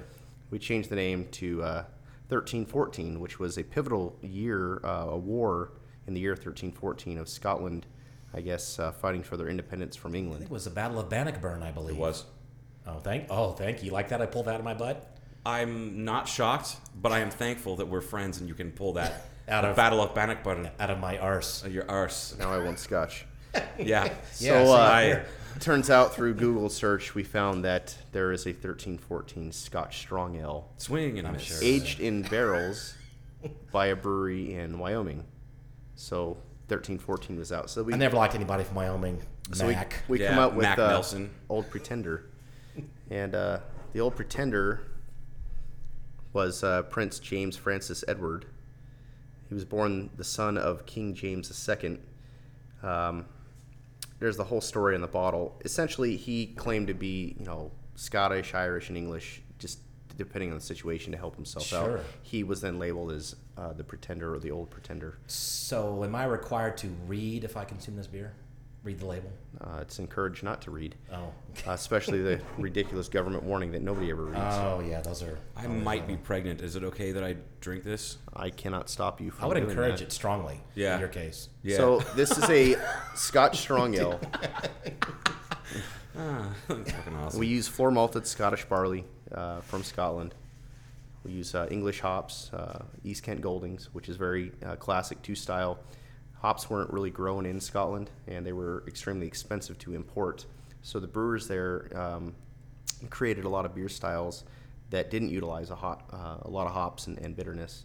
So you won't even get the presence of hops in this beer whatsoever, partly because it's got a low hop rate and it's very malt forward, and partly because it's aged in rum barrels from the local rum distillery, Desert Diamond Distillery. So in the nose, Ooh, I forgot about that part. Now I'm excited. Yeah, 6 months in the rum barrels. It has a big aroma of rum. You're going to think you're drinking a rum and Coke. That's all rum. Okay. And by Coke, I mean Johnny Depp was here a minute ago. Oh, yeah. Did he drop that Coke off? But then the flavor comes through, and there's not a lot of rum in that. It's big malt forward, and there's also some sourness. You'll get some like dark cherry flavors and a little tartness in the back end. So hanging around you guys, I've learned that you shouldn't have an IPA early on if you're chasing beer. Is that true? If your palate is not developed and you can't use your brain power to sift through different flavors, I suppose that might be true. Me, but I'm going to do my best. I think you'd be okay. Okay. And there's been enough time in between drinking that last beer. That's true. And drinking this one. Now, this size, how many ounces is this? And this is what we'd call a bomber? Yeah, bomber bottle. It's 22 ounce or 1 pint, 6 fluid ounce. Okay. As required by law to put on there. And I've noticed there's different bottles of beer have, of course, green glass. This is kind of a darkish brown glass. Yeah, What green does allows through certain shades of the spectrum of light that can skunk your beer. That's why Stella Artois and Heineken and their Becks all have that same kind of skunky flavor. It kind of does actually It's smell because like, of the color. tastes like skunk. Right. The color of light that is allowed through a green bottle modifies the hop compounds, the lupulin oils, into emitting this skunky type of aroma. Why do you think they still do that? It's kind of a trademark. You expect that. It's a major flaw, but people like it. And you see it in the store, it's green, they're used to seeing it, and there you go. Right. My good friend Myron, who owns a jewelry store, told me once that if shit sells, sell shit, and that's what Heineken does. Yeah, I can concur with that. I don't like the way it smells or tastes. Now, if you ever get a chance to have Heineken in a can or on tap, completely different. Really? It's a very You good would beer. swear that you're drinking something else that's equally as shitty. What's my next question? Is it? I don't find it shit. I think it's a great fucking Pilsner. Well, like personally, Yeti but, says, like, it doesn't taste good. It doesn't taste bad. It just doesn't taste. Okay. Good old Yeti. I like we're talking on a podcast like everybody's going to know who Yeti is, but the people that know, they know. That's fine. So when you bottle a beer like this, is there a certain time you have to wait, or a certain ideal thing once it's done doing its fermenting, it's in the bright tanks, and before you have to do? You skipped a whole lot of steps. Once it's done fermenting, that's why Tim's here. Once the beer is done fermenting in the ferment tank, then we transfer it to the rum barrels. Oh, that's right. I forgot about this one. Where it ages and conditions for about 6 months. Then we pump the beer, or rather pressurize with CO2 the barrels, and a stem is fed into the barrel, which then allows the beer to flow into the bright tank, where it then cold conditions and carbonates. For how long? 3 days. Okay. At that point, we then hook up the bottle filling machine, and we fill these bottles one at a time. It took us 3 hours to label the bottles. We used the label machine at the distillery, 950 bottles, unloaded out of the truck, labeled by hand. With all those bottles right now? Are they filled, all of them? Half of them. Half of them, okay. We're finishing the other half tomorrow, because our bright tank is only so big. We can only fit half of the barrels in at a time. And then filling them by hand one at a time took us 2 days for half the batch. We've got a good system worked out to where I believe tomorrow in about 8 hours we can fill the other 37 cases. The learning curve is pretty steep, I imagine. You can get this stuff. First time I've ever done this. Yeah. Well, that's why I feel I almost don't really deserve to taste this, but I'm the average guy, shall we say, that's gonna be tasting this as opposed. Paul, I would say that you're slightly above average. Well, but as far as this goes, I'm just average. I'm so excited to try this beer. I had a small sip on Friday, small sip. I want to really get a chance to savor it and just really enjoy it. All right, so we're ready. Yeah, right? Go ahead and open it up, man. This bottle came out of box number 19. We don't know how many bottles we're going to get out of the 75 cases that we're prepared to bottle. Right. So once we finish bottling everything, then we can count how many bottles we have and then go back through box by box, starting with box 1. And there's a place on here where I will then write bottle 1 of 950, Oh, that's very cool. bottle 2 of. Cases 1 through 10 will stay in the brewery. Box 1 is actually mine, and 13 is mine as well. It's my lucky number. Love it. Did you know there's 13 tables at the brewery? Yeah. I did Timmy know that. just texted me for some reason. I'm not sure. Thank God. Yeah. Anyway, Could you, Thank God. Before you actually open up, would you mind turning that middle switch on there, Joe? Or should I go up and do I want to take a better photograph of this. I really want to get this on a digital image Yeah. of him. Or should I walk over there and turn? Really? Okay, waka waka. I'm walking. Fine. I'll walk. I keep forgetting you can't see most of my face because I was super confused as to what most of your face what most of the time. No, damn. Paul Gaines, ladies and gentlemen, he'll be doing stand up in the street in front of Blackbridge Brewery during high traffic times. I hope. Yeah. Okay. So this is it. This is a big deal. Oh, Tim is getting while he's texting somebody, or He's showing us bikini pictures. Oh yeah. Who do we got here? Oh, I like the dark, like the black bikini. But Let's not the say black bikini. Did I say bikini? Bikini. You see, it's got me Mankini. flustered. Can we not say any names on the No. podcast? I don't want to have to edit this thing Kinda any like more than I the, need to. But that was a kind of wait. Okay, Thanks for the. I wasn't really done with that picture, but Wow. there Okay, here we it go. We're goes. gonna open this. There it is. Oh yeah, there it is. That's gonna be a soundbite that I'm gonna be keeping. Absolutely. Absolutely. That's gonna be cut out and saved. Oh, I can smell the rum. I got a whiff of it just Okay, now. now I'm going to turn the over lights here. off for a little more ambiance. Yes, please. Like that word, Joe. Ambiance. Flip, flop, flip. Oh yeah. Thanks, sir.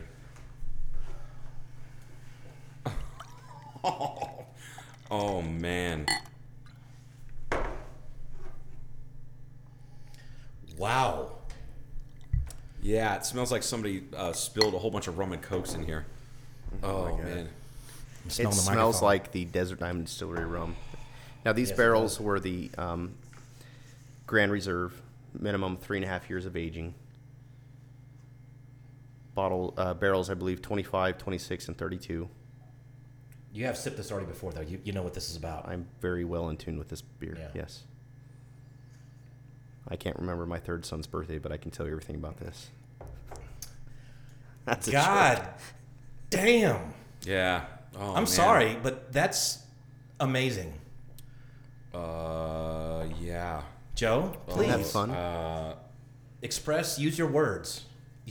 Use words. Try to, Wow. I get notes it's- of vanilla coming out of this, too. That's probably from the oak. From the oak. These are French oak barrels. French oak and new oak, not charred or when they put Toast. Are they? Toasted barrels. Yeah. Oh, okay. this is a very special beer. Oh, it is a very special beer. No, I This use is that so word. special. If beers were on buses, this would definitely be on a short bus. The shortest Yeah, of buses. Short bus beer. Okay. Sure. It has a heat. There's an alcohol heat from. I was from going to it. say this would be good for a winter. I would drink this in the Oh, winter absolutely. time And, also, and these yeah. bottles will age well, and that's why we put on there the month in which we bottled, so that you would know, okay, well, this is 4 months old, this is 6 months old, this is 8 months old. So I encourage everybody to buy a 12-pack for $180 plus tax. Okay. And that way you can enjoy a couple now with friends, and then you can save them, and maybe every 4 months or 3 months crack one open and kind of see the progression that it takes as it ages in the bottle. I need to make sure I don't miss the opportunity to buy a 12-pack or up to 20, whatever it is, before they're gone this round. I know a number of people that would want to be doing this. that I've will be doing pre-sold a good number of boxes already. this. Okay, we'll consider 2 more boxes.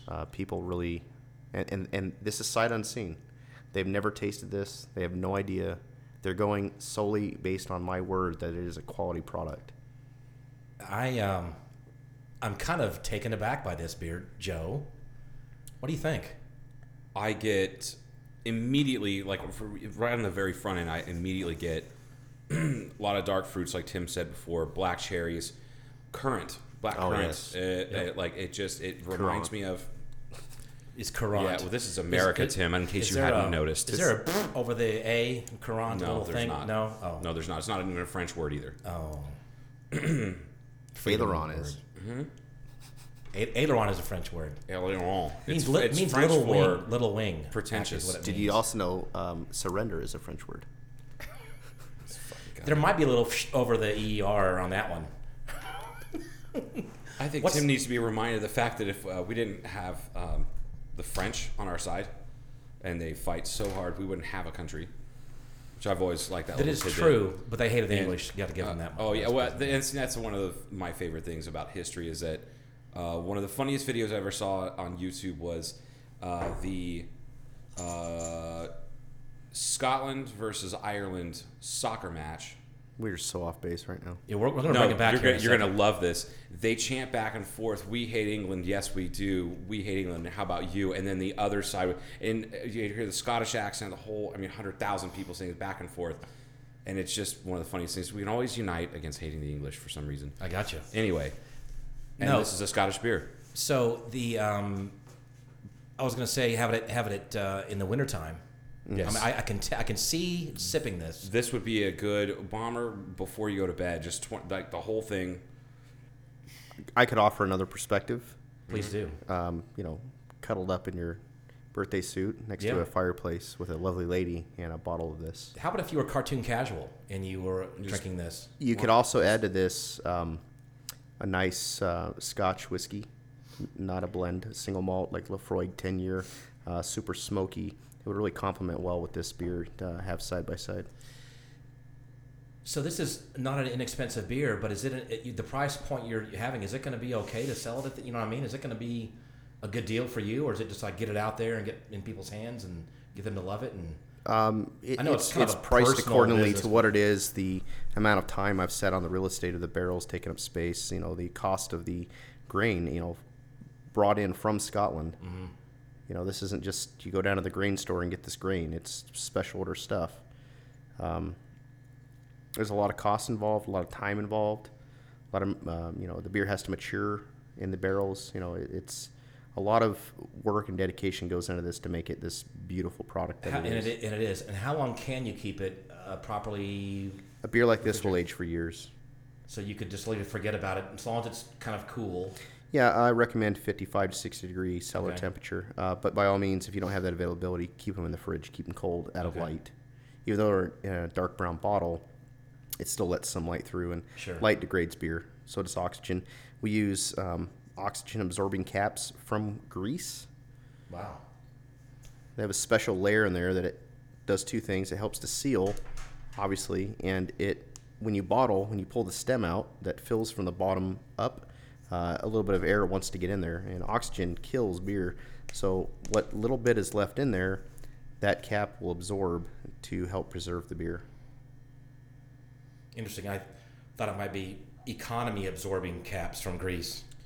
Oh, God. Get it? Yes. That's a terrible joke. I know. But it's topical. I get it. It is. It's topical like an ointment. So you definitely oiled up that joke. I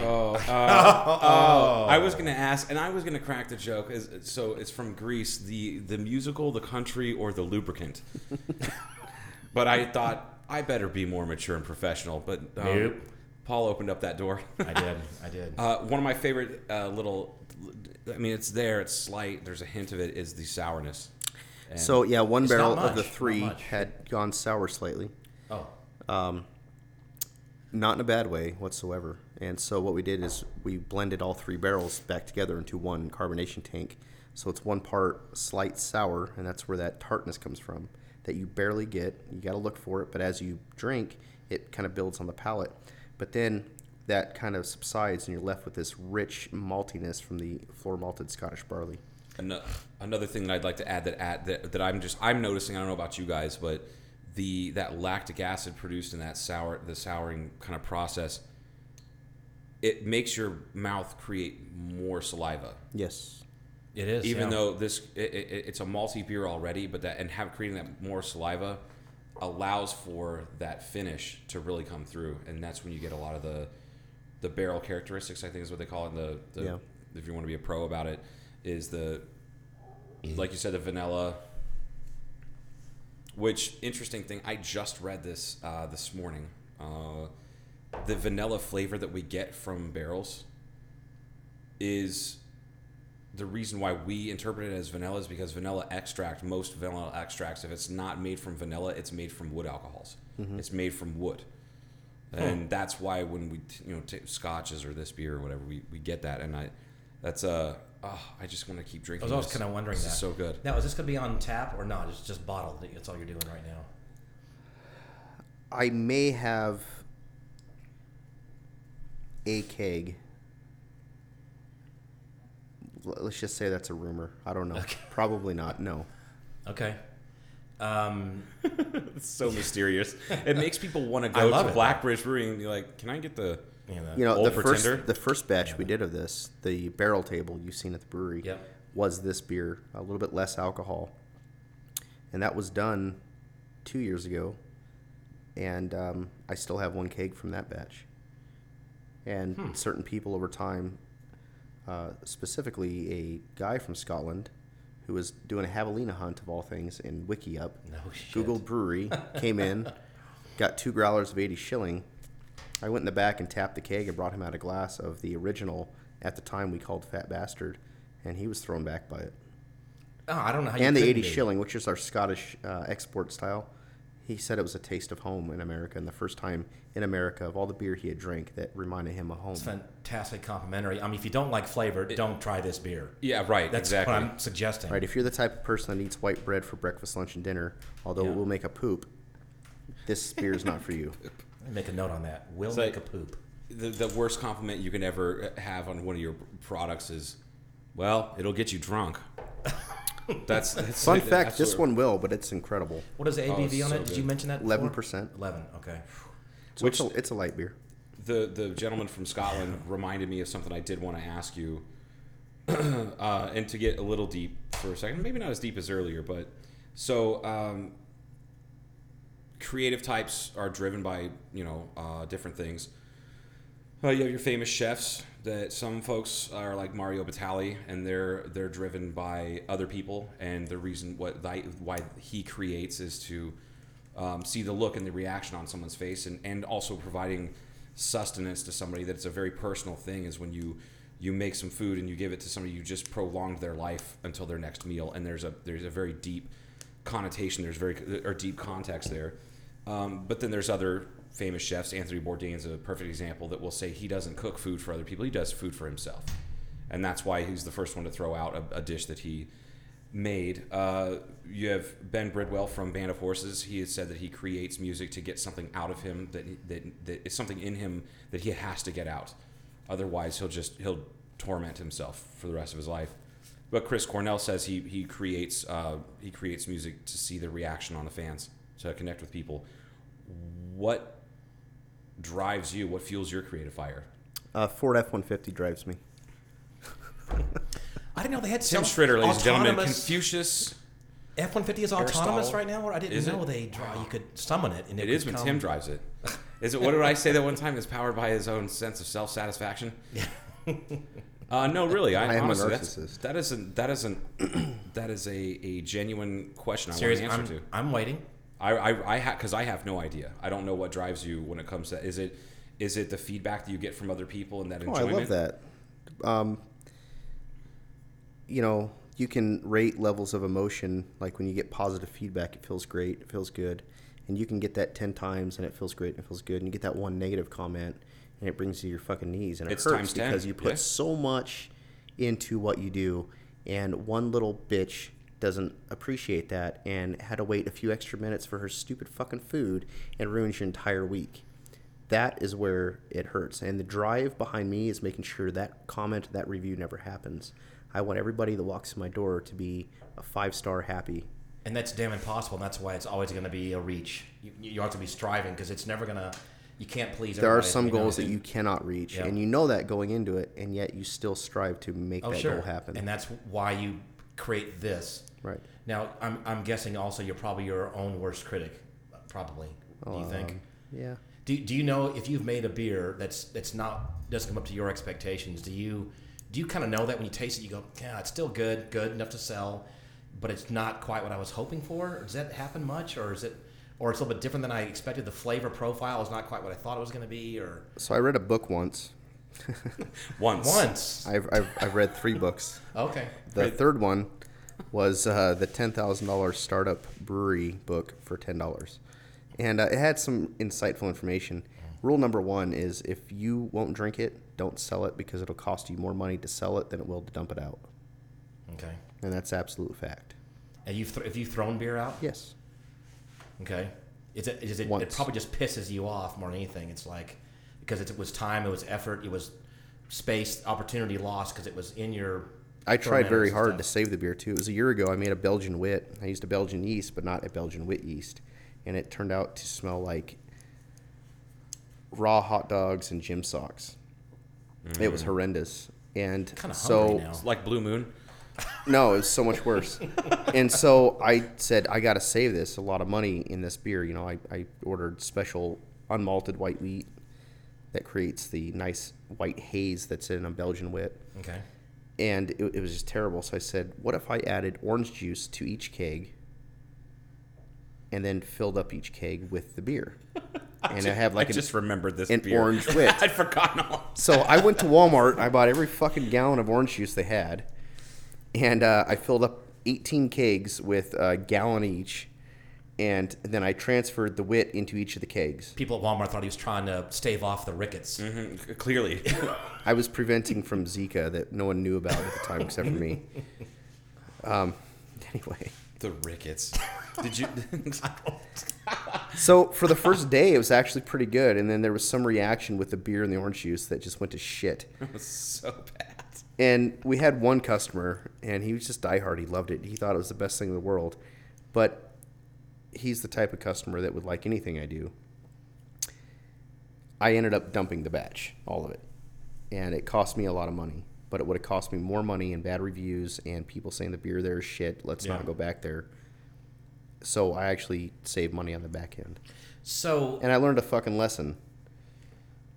Stick to one yeast and don't do stupid shit.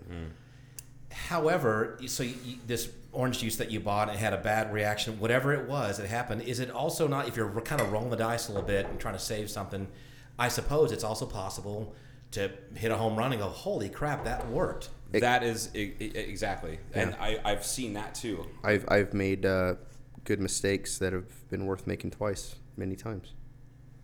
You don't learn everything you know about what you do by reading a book. It's about life experiences. Raspberry Poison is a perfect example of that. Yeah. That was never a beer that was... I ran out of blackberry. Yeah, and I got the phone call going, hey, remember how I said that you were going to have Blackberry Poison on tap today? I don't have any Blackberry. Like, okay, well, what are you going to do? I don't know. I remember you rattling off a list of flavorings that you had, and one of them was pumpkin spice. I'm like, do not make a fucking pumpkin spice Wicked Poison. But then again, I could see people drink the shit out of it, I'm sure. We're going to call it Bab Poison. It's coming out this October. Oh, that's great. Basic ass bitch poison. It's probably going to sell. Oh, it will. Can see it. The All the yoga, basic ass bitches will get it. Yeah. The yoga and Yukon crowd. Yeah. The yoga and Yukons would be the complete opposite end of the spectrum of the, sandals and candles crowd. Yeah, the sandals and candles. Which is Sandals great. and candles. I absolutely love that term. I'd never heard it before until I met this man. I brought it from Atlanta. Yes, I thank can't you. remember where I heard it Thank from. you. Yeah. So, Other things imported from Atlanta would be outcast and racism yeah. and we got droughts and that. Good. that. Mosquitoes and gnats. Mosquitoes You and got gnats, to pull the thanks race for that. card. This is a nice podcast. It's Atlanta. Yeah, Joe. So Yeah, it's always me. racism doesn't exist outside of Atlanta? No. You're wrong. Have you ever been to Atlanta? Yes, many times. Not in the airport. Joe, some of my best friends. One of my best friends at the time lived in Conyers, Covington, which is I've been about there. 20 miles southeast on I-20. A lot of 20s in the mix here. We were in our 20s as well. Mm-hmm. And I was not witness to any racism. Was he white? The whole family is white. Oh, that's why. Oak's family, no. No, you drive down the that's where I country need roads to- and everybody waves, you know. The black guys are out there picking cotton. They're waving to you as you're driving by in your F-150. I had a friend of mine, God black damn it. man, pick Your cotton. white F-150? Was that a white F-150? I had a friend of mine pick cotton for me who was African American. What was that Jimmy's name? That Freddie was his name. Why do we have to say African American? Was he from Africa? Because I was joking about that. You know, He is black. from Black Africa. is cool. Black is right. Black Freddie is is from Ethiopia. Why can't we just call him American? Because I made it a point to make him go out to the field and pick some damn cotton for Because me. it was really, really funny. You were there. It was a Christmas gift. Yeah, I remember who got the Christmas gift as well. And they were completely. Beflummoxed. Yeah. Totally. And it was one of the funniest things I've ever seen. I still have some of that cotton in my closet. Cotton in my closet. You know what I cotton mean? in the closet. Yeah. He's got some. Got some cotton in his closet. That's a new term for something that we're going to discuss off air. You guys take off ramps quicker than I do on the freeway. We should though because we're going to come back on. Oh, we pull out of driveways better. Anyway, Go ahead, cotton in my I don't closet. No, never. No, moving on. Okay. Let's get back to the beer. This beer is something that Tim started to touch on, and we didn't. I think we interrupted him, or we found another topic. Is that beer took up space? Yes. It took time, and it's a huge gamble because that could have turned out to be terrible. Oh, it could have. There's absolutely. a huge risk. So we don't have an optimal temperature storage area for our oak barrels. It's inside of the tasting room, which averages about 74 degrees, which is on the high end. It's also for beer. For distilled spirits, you want a temperature fluctuation of high and low because you get a permeation of alcohol into the wood a little bit deeper when it warms, and then when it cools, it condenses back into the spirit itself. It's kind of breathing in and out of the wood, sort of in a way. Yes, and it's exchanging flavors and it's maturing and it's quality. Now with beer, we're not really wanting much of that expansion and contraction. We want a stable, solid temperature, preferably in the mid to low 60s.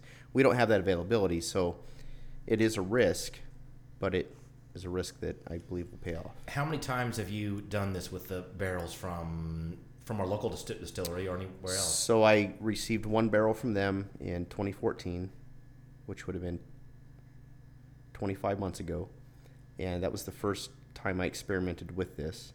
My inspiration for this Scotch Strong Ale aged in rum barrels, like, who the fuck comes up with that? You know what I mean? Mm-hmm. Tim's good at what he does, but he's not a maniacal genius. Right. All the time. That's what he wants people to think. I was at English's Pub in Vegas. Okay. And I'm looking at this menu. This is a way overpriced place, super nice. And they have a Scotch Strong Ale aged in rum barrels from a brewery called Innis and Gunn. And they bring in the barrels from the Caribbean. And I was intrigued by this, so I got a 12-ounce, and it's in a clear bottle, which, ugh. Anyway, it was like $9 for this 12-ounce bottle. And it was incredible. It was so incredible.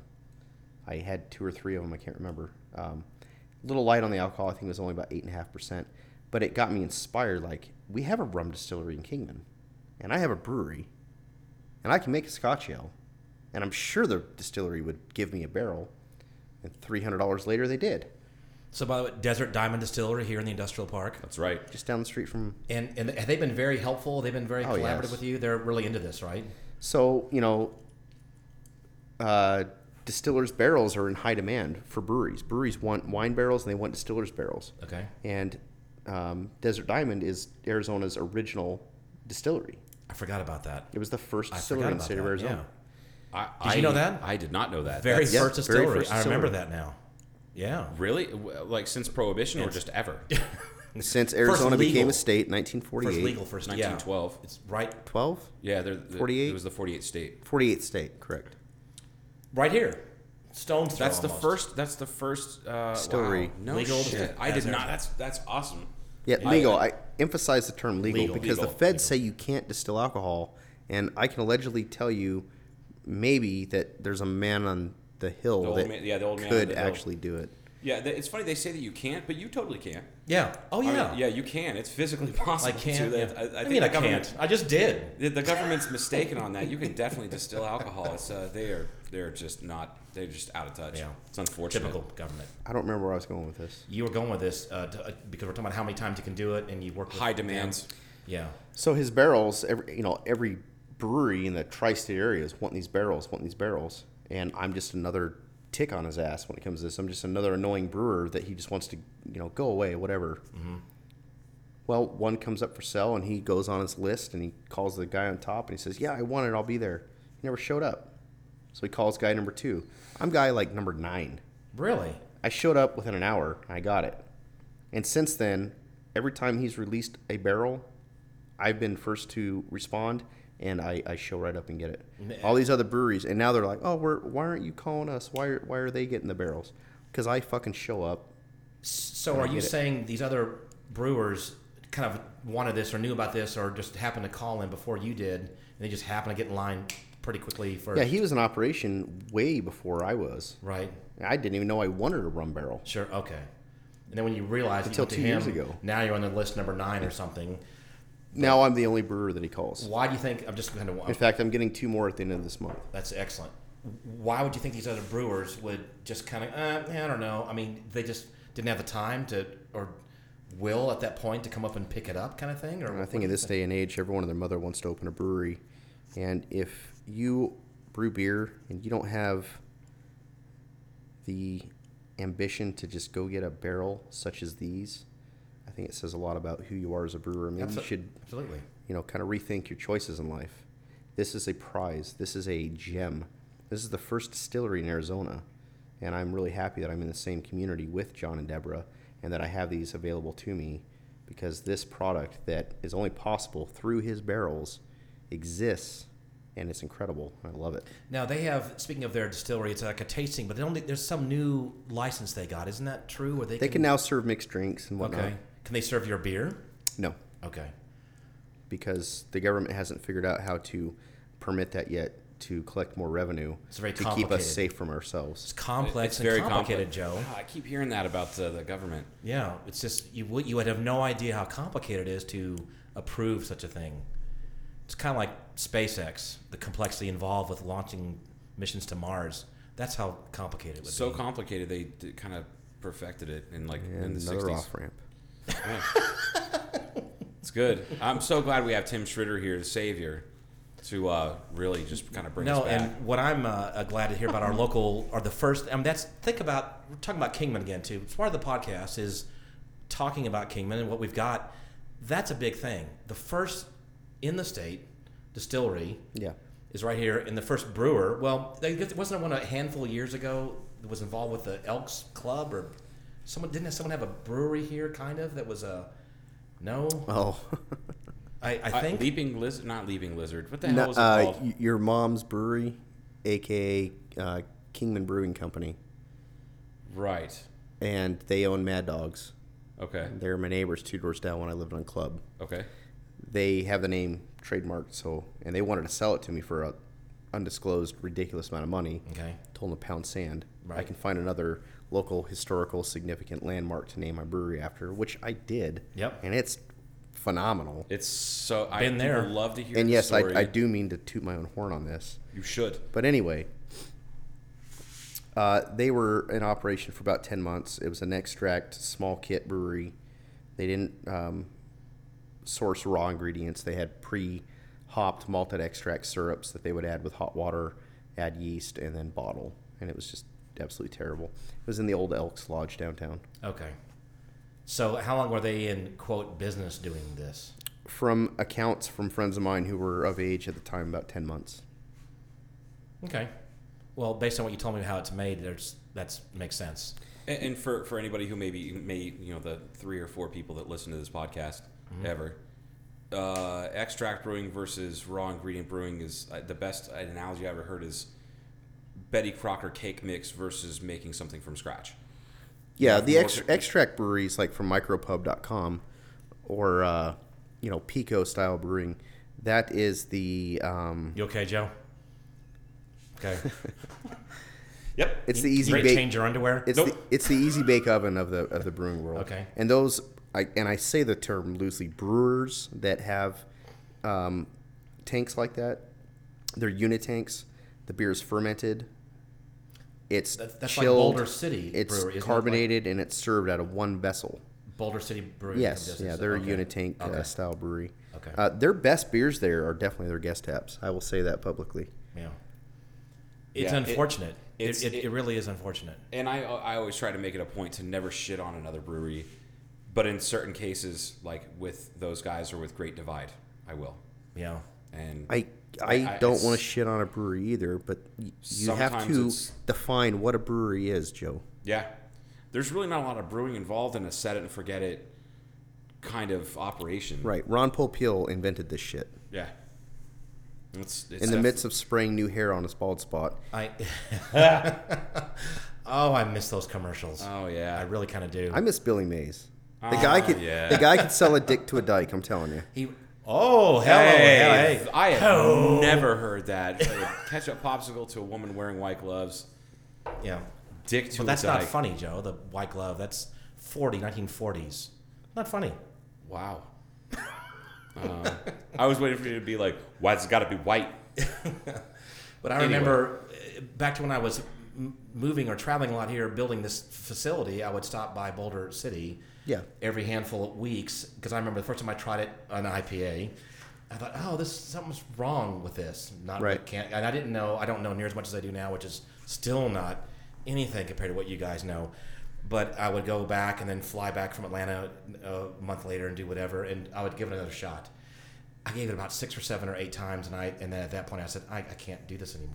The food's good. Yeah, it's the not place bad. is beautiful. They have It's a really nice outside location. area.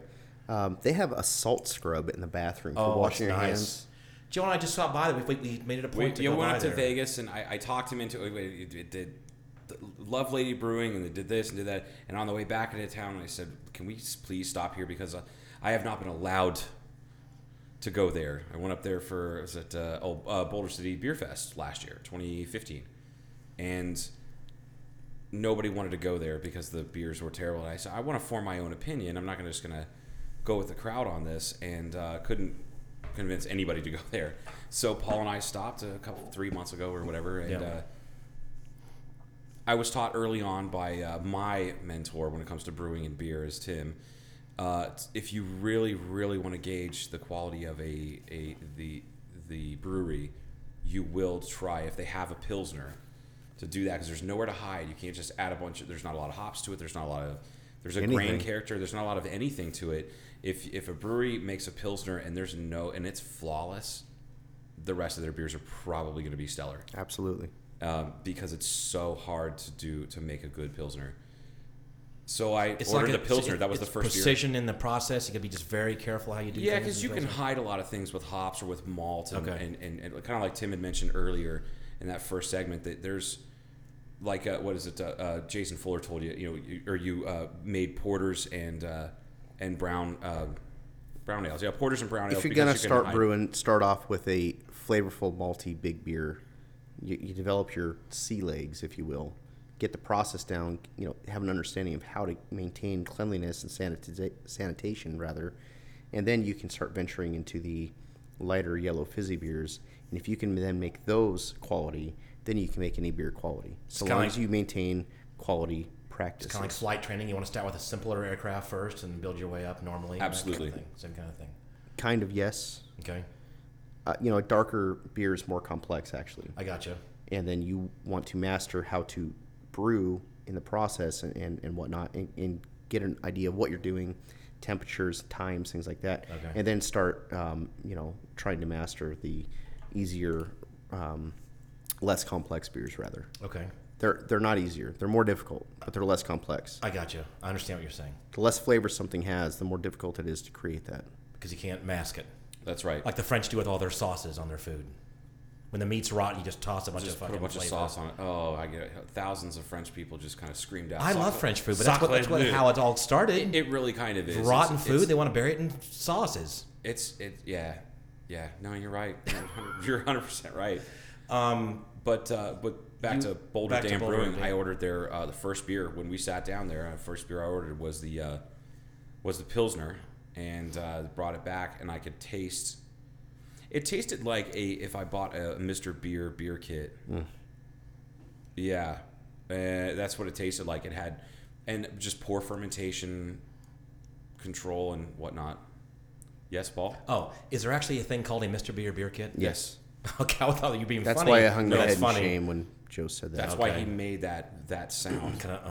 Oh, God. I was given a Mr. Beer kit when I turned for my 21st birthday. I made the beer. It tasted a good combination of apple and acetone and plastic. And yeah, it was pretty bad. And that turned me off from homebrewing from 21 until 28. I swear to you, AB InBev owns the patent on Mr. Beer kits. They want people to buy this shit so they never ever drink craft beer again. That's how terrible. That's we should do it at the might be breweries. right. Let's do it at the brewery. Let's do this. Let's order a Mr. Beer kit, and with all of our expertise, let's follow the instructions letter by letter and produce what they claim we can make. And if we can do it, then maybe I'll have a different opinion. That's a great However, idea. my hypothesis, I submit that it will be shit. But you don't mind risking that, like say you do it and it actually is okay? That's okay with you? It's like, all right. Well, this is why the scientific method exists. I understand. We're not, proving anything. We're just showing evidence to just doing support or not support our Okay. theory. I'm currently Googling Mr. Beer because I kind of want to know about them, about that I want to company. know what I the next drink is that I'm going to have tonight. Well, there is more. We're done with that bomber. Is was that bomber fantastic. gone? Yeah, it's bomber gone. Bombs away. Oh, there you go. Oh, there it is. Oh, Tim squeezed a little bit more. Fuck, that's a good beer. It is. Are we happy with this? Oh, I got another question. I would say so. This is box 19. This has not been released yet. This is the third bottle that I've opened. So you guys are not number one. Oh, that's fine. My You're father not, always told you're me not, that anyway. not number Yeah, two. Son, either. you're not number one. My father also told me, he's like, yeah, you're about number 3, and he only has one kid. So Yeah. This is bottle 3 out of box 19. Why 19? I don't fucking know, but it wasn't box 1 through 10 or 13. Isn't it true that or you can correct me if I'm wrong, the first barrel thing you guys did, at some point, wasn't that the thing that was kind of dedicated to Pat, one of your customers there that was... That's the third beer that's in that barrel. The first barrel that we got from the distillery was originally the Scotch Strong Ale, which is what this now has become with the subsequent barrels. After the original Scotch Strong Ale was pulled out of that barrel, we then filled the barrel back up with a barley wine called Catastrophic Humiliation,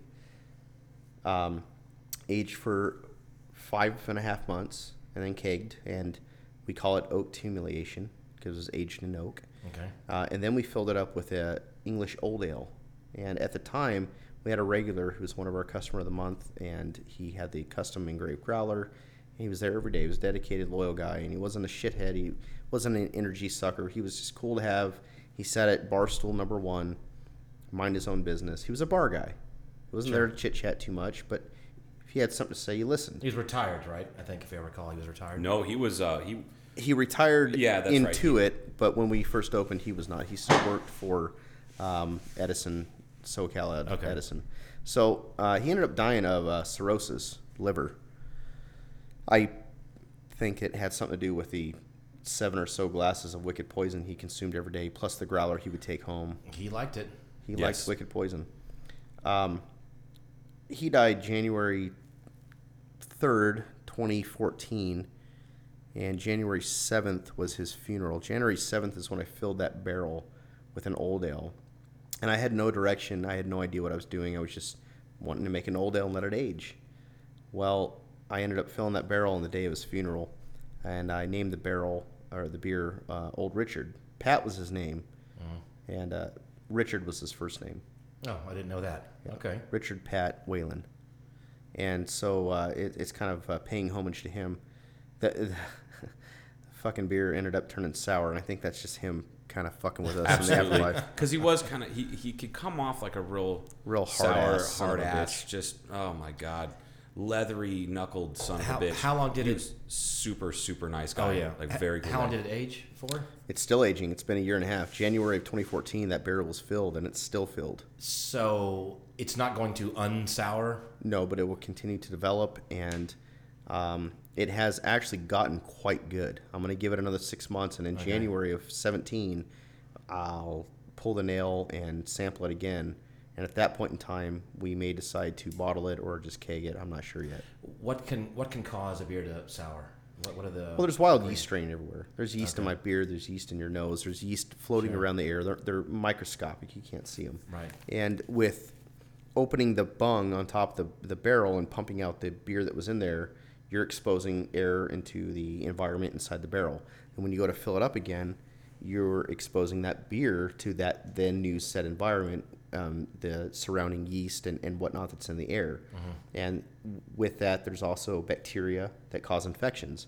And we got a bit of a infection. I don't know if you call it Saccharomyces or Brett. Yeah, it's more of a Brett infection, Brettanomyces. Yeah, Brettanomyces. Which puts out a lot of, nail polish remover acetone aromas, which over time will, really just start to go away. Okay.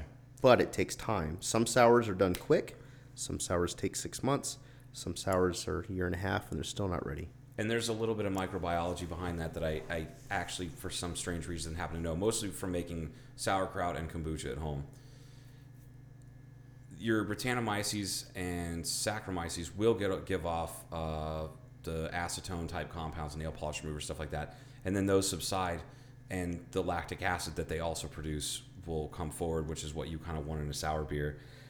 If you just dose it with lactobacillus, or you got lucky and it was lactobacillus bacteria, they only give off lactic acid. Right. Which is, I don't know, to me it's kind of cheating, because the original sours were, I mean, the I don't know, the Belgians or the wild yeast farmhouse style original gangsters of that opened up the rafters or opened up the windows, the yeast that would be flowing across the fields and the flowers would draft into the farmhouse where the open vats of unfermented beer would be sitting, and that would create the fermentation, spontaneous fermentation, and that's how a lot of the Belgian styles came to be. And a lot of it's very, very good, but a lot of the Germans give the Belgians hell for this technique. The Germans always talk about the Belgians letting the horse drink out of the beer before it's done.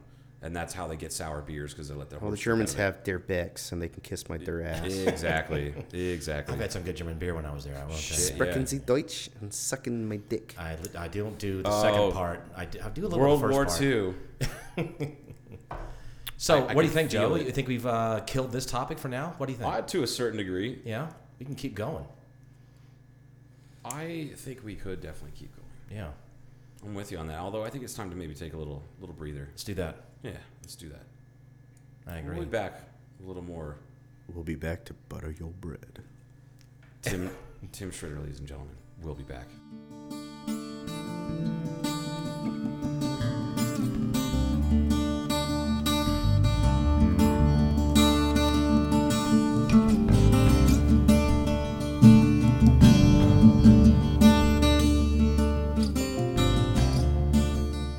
All right, we are back now with Cartoon Casual, talking with Tim Schritter of Blackbridge Brewery. And one thing we didn't talk about was kind of the history. What is Black Bridge, for example? Yeah, where does that name come from?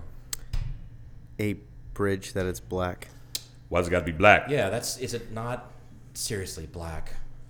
That's, it was painted that way pre-1960s, so I think it was acceptable back then. Yeah. Is that why they made the Black Bridge have to be outside of town? Right. Thanks, Kingman. Yeah, it's on the back of town. It's on the back side of town. It's on the home side of town. Going home side of the road, yeah. It's a railroad bridge south of Kingman, and it's a bit hard to get to if you don't, know the area. The significance or the reason why we named the brewery after the Black Bridge is that was a party spot in high school. That's where we'd go party. We'd drive underneath the Black Bridge, the railroad bridge, and once you're on the other side of it, you're shielded from view from the highway. You could have bonfires, you could have vehicles over there, drink your beer, smoke your pot, whatever you wanted to do. And this wasn't something that I invented or even something that was, invented by my class, which I didn't graduate, happily. This has been going on for decades. Okay. You talk to Kingmanites that have been here their whole life. I think Gary Rucker mentioned it at your Gary brewery. Rucker did mention it. Yeah, Gary Rucker. Yeah. Gary Dykeman, who was an English teacher at the high school. Okay. When it was Mojave Union High School, they would go to Blackbridge to party in their high school days. Okay. So this has been a tradition for Kingman high school students for decades as a place to go party. And, the cops know about it, I'm sure. Oh, but with anything, sure. There's inherent risk involved, and kids are going to party. Right. Whether it's the Cattle Ponds, Lookout Point, Top of the World, Gravel pit. Blackbridge, Gravel Pit. Blackbridge was always a common place. Okay. And upon coming up with a name for the brewery, you'd come up with something just amazing, and then Google it, taken. You come up with something else, taken. This was what I came up with, and it wasn't taken, and we secured the name. And it has a nice local historical reference. It signifies a party spot, which we've now continued, and it's a legitimate business. And people that are used to going to Blackbridge, they see the name Blackbridge Brewery, and they immediately think, I wonder, is it because of the Blackbridge that I used to go party at and make bad decisions? And then they ask the bartender or me or whoever's there, and we tell the story, and they just have this aha moment, and they love it, and they feel like it's a part of them, part of their history of Kingman. On your website or Facebook page, does it kind of talk about the Blackbridge at all and what it is? Yeah, it's in the bio on Facebook, on the website, even on Yelp, everything. If there were people that came from out of town, it might be kind of cool. They might be kind of curious to have some time to actually go visit the Blackbridge. They do. Okay. And I have people basically every week ask me about it. And do you think they go visit it? I don't know that they go visit it. I know we've taken people there, like Terry. Okay. Yeah, Terry Deese. Yeah, he was a traveling nurse, and he asked the question where the name came from. He wasn't from around here. He had no idea. So I told him, and he went down there on his own accord and took a picture of the bridge and had it framed. It's now hanging in the brewery, and it says the original Blackbridge where the party started. I added that on there, but he really loved the story behind it. He's a traveling nurse, as you may or may not know, and before his next assignment, which was somewhere north of here and maybe towards the left coast. Oregon. He went up to Oregon. He was in I forgot the Klamath Falls. Yep. Right. That's it. So he said, man, before I go, I'd like to go party with you at Blackbridge. He's from like Kentucky or Bama or something. Mississippi. Whatever. Mississippi, hotty toddy. It's all the same when you get back there. It Anyway, really is the same. So we loaded up the F-150 with pallets, and we got a couple 30-packs and some Copenhagen, and we went and had ourselves a bonfire. And I had Copenhagen a long time. Oh, all I did was smell it, and I was, oh God, I could never ride a horse. I kind of want some Copenhagen right now, and tequila. Well, next time I'll have tequila and Copenhagen here because we're going to have you back for sure. Right, so we went and partied. one of the We had a bonfire. We burned shit. Did we fire off any guns? I don't remember. I think you did. Maybe. I don't think anybody else. I know I had had firearms. my gun with me because I was there too, I believe. If I Yeah. recall. Oh yeah. That was a night we were trying to hook people up with other people. Oh, I'm glad my gun yeah. wasn't mad at anybody, and therefore chose not to shoot anybody. Yeah, you don't. That's bad to have an angry gun. Yeah, it Right. really is. A lot of guns need therapy. Down that road. Anyway, No, I was going to ask also this bridge. It's a big steel, if I recall. Do you happen to know? I know, this is a loaded question, but do you know when that bridge came into existence there? It predates Kingman by a long shot. it does. Okay, it's that old. Yeah. 1860s. 1900s, early 1900s. Railroad came through here in the 1885. somethings. The current railroad on the course that it is that we know today. Well, there's two tracks, It's right? fairly I thought that new. was the old track because the new track is the one that cut off Route 66. They had to reroute it where it's routed now. I think because you have your two tracks, and I think the old track is Blackbridge, and the new track is the one that's on the other side of the old 66 out there by the sand drags. So it was a story that an old timer told me a long time ago. That is the newer track, and that's what separated Indian Camp, which is Slaughterhouse Canyon, Right. from access to downtown. Gotcha. Yes. So that's the newer track, or the older track is Blackbridge? The bridge. newer track is Blackbridge. That's the newer track. Okay, got it. Thank God we got that straight. Yeah, no. Well, I always kind of wondered too, but I love knowing the history. No, I'd about like to know the places, accuracy too as well. It's a great place to party. Speaking of partying, I always thought love it. because when I first moved here, I drove out to a Red Lake and thought, well, that's kind of far out of town, but you can drive out there in the dry lake. I mean, was that a popular place for kids to go either? Yeah, also? we'd go out there and party. We'd actually camp out there and party. Okay. Absolutely. It's such a cool thing. I have so many friends from back east that Red have Lake never, Brewing. Ooh. Red Lake. I guarantee you that one's taken. That just sounds. So here's a fun story about Blackbridge We're Brewery. going to have to edit this out because we may have to reserve this. You guys may have to. So, yeah. So shortly after we opened, not shortly, but about a year later, I find a Blackbridge Brewery that opened in Canada. I remember that. What's that, a boot? A boot. So through talking to them and getting their story, they named their brewery after a black bridge, obviously, like we did. That was also south of their town, like ours. And it was also where kids have been partying for decades. Wow. to make it even more eerie, in 2011 there was a homicide, a murder at our Black Bridge. In 2011 there was a murder at their Black Bridge as well. Wow. Now theirs is not a railroad bridge; it's a car bridge, but the same principles apply. It's a bridge that's black, That is south of the community, where kids would go to party, and in the same year there was a homicide at both. Holy crap.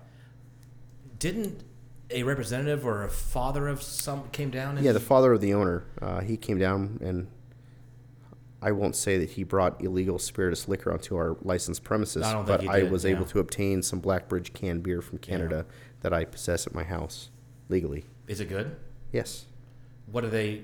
I mean, I've got a rye pale, a Centennial IPA, a milk stout, and a Suedo lager, whatever. They don't do any lagers. It's all ale. Are they also a tasting or whatever, or is they just bottle and can? I don't really understand the Canadian laws. I don't know what they're about. Okay. Well, I can tell you a little bit about the Canadian laws because I About talked to somebody about that recently, actually. Yeah. Okay. I don't know all about it. Please but share. They're incredibly lax, and it's super easy to open up a brewery in Canada. You don't have a provincial. You have very few provincial laws like we have. Arizona state laws.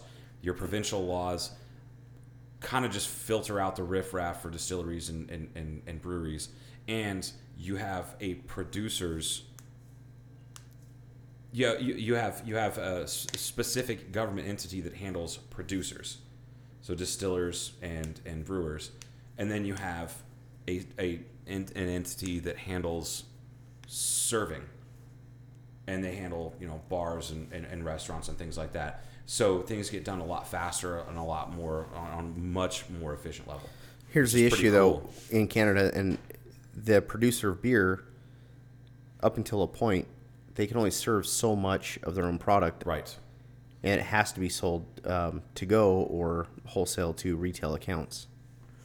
Which is kind of a bitch, but you have... That's why you're not going to see a lot of nano breweries in Canada. You got to have big money, big operation, do lots of volume to sell wholesale. Right. They're not allowed as a producer to sell a lot of retail, like the distillers in Arizona. So we don't really know if we could go up there and belly up to a bar and have a beer. I'm pretty sure if I walked into Blackbridge Brewery Canada, we would be able to have whatever we want. But you're an exception, maybe. You have an airplane. Yeah, we could do that. I would like to take my Blackbridge Brewery glass from Kingman and go up there and ask them to see if they fill up a 20-ounce glass.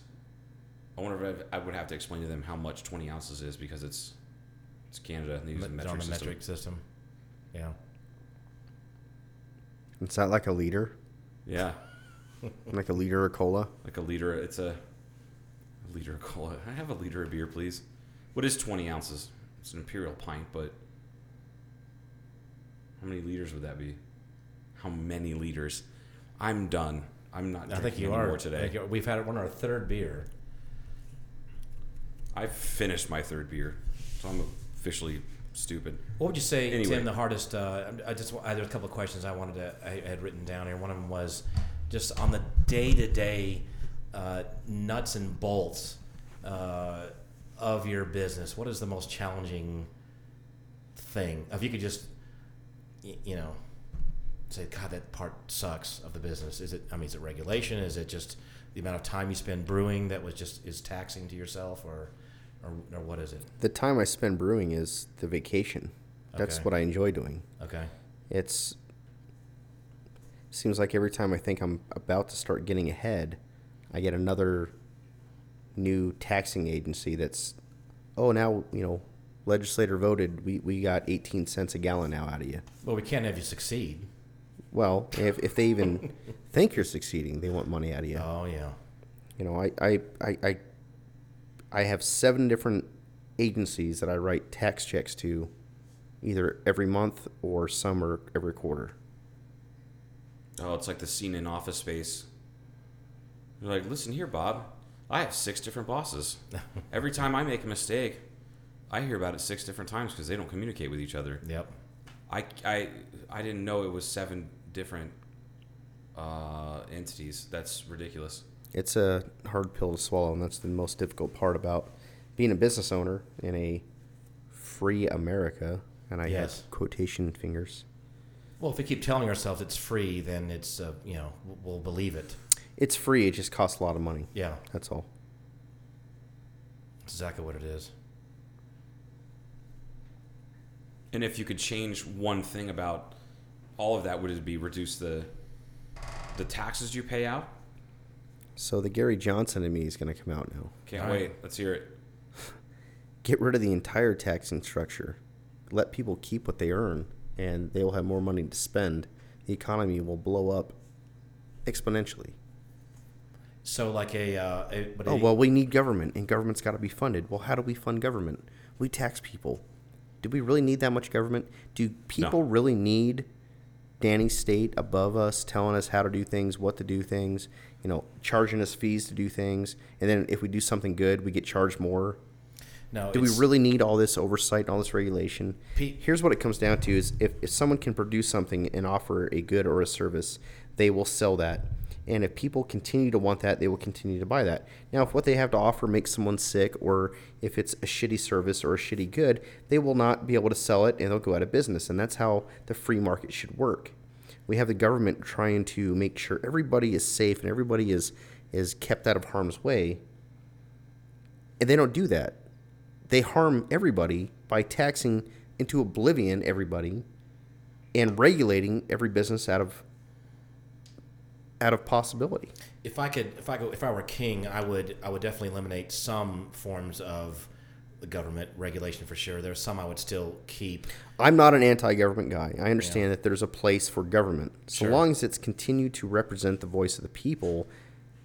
However, the government is so large in scope that it's not conducive to the entrepreneurial spirit that we need in this country. No, it's not, and it would be. And we know it keeps growing slowly. It's not acute, but it's growing slowly. And what I think should happen is they should just stop the growth of government.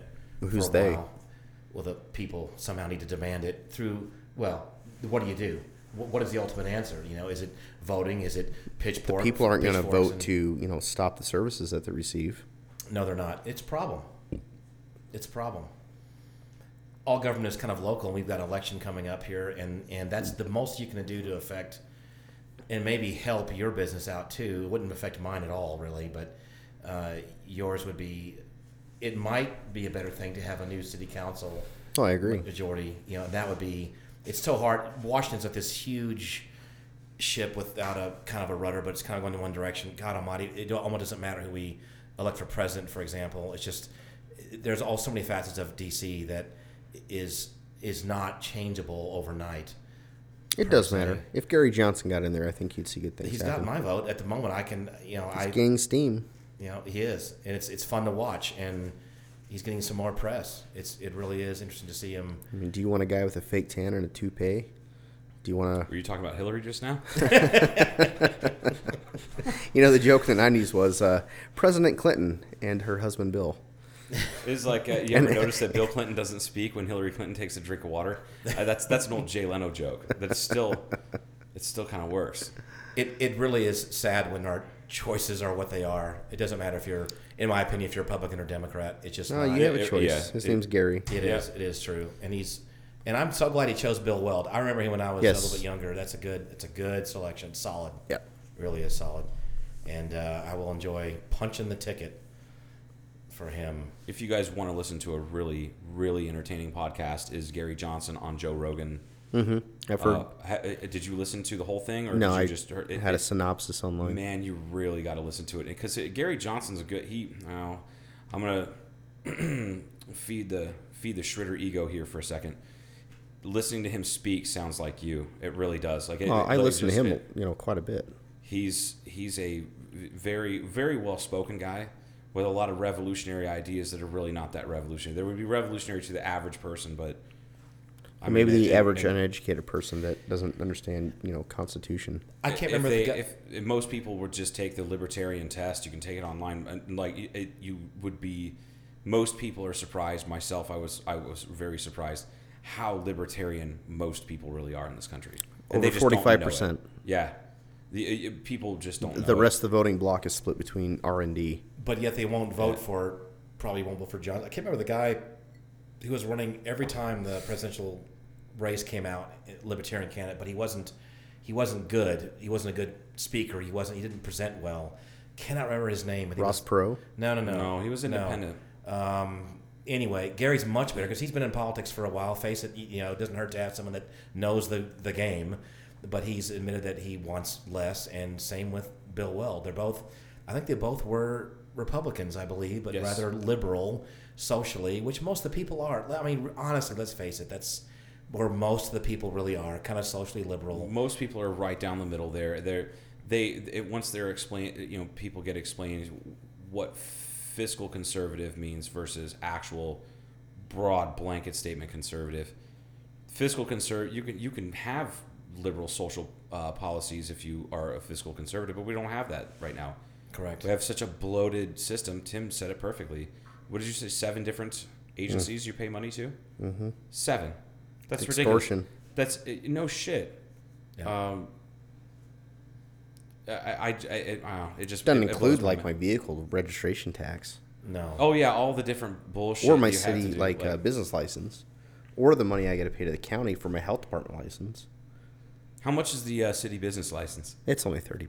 I was gonna say, is it? It's almost not even worth the fucking paper it's written on. So disgusting how cheap it is, but it's still something that has to be paid, and I don't know why you have to pay it. My thing is that if you create something from nothing, which you've done, why the hell would you ever have? Excuse me, let me back up here. You create something from nothing that pays to 7 different agencies. Why the hell should you have to pay for a business license? Why should there be? Shouldn't the payment you because make? the government takes away your right to do something and then sells it back to you for $30 a year. Yeah.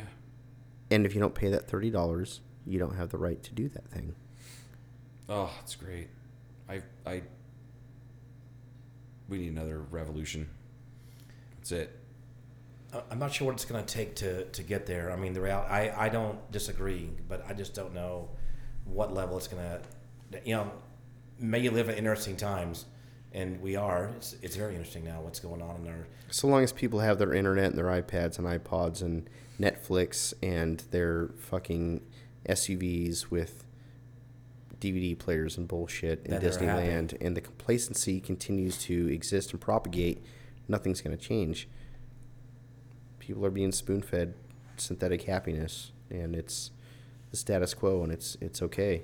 Yeah, most of the world doesn't have these. And these are kind of freedoms. That's if you want to classify it, or it's easy, like he was saying, all the little things that we're used to, are accustomed to. We have our flat screen TVs and Netflix and all these different things, and it's not.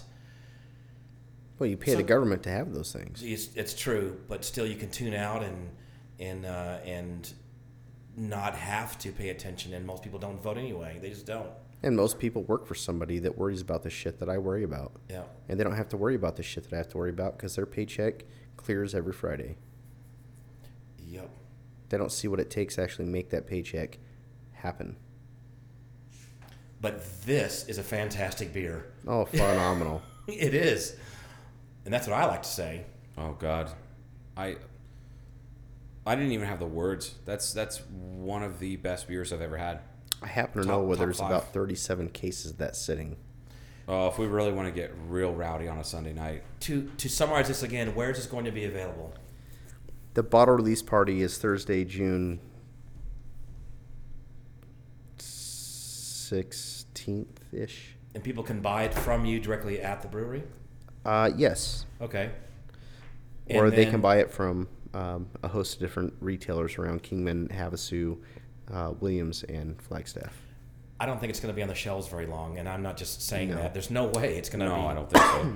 It's going to be gone, and you're like, well, now what do we bottle?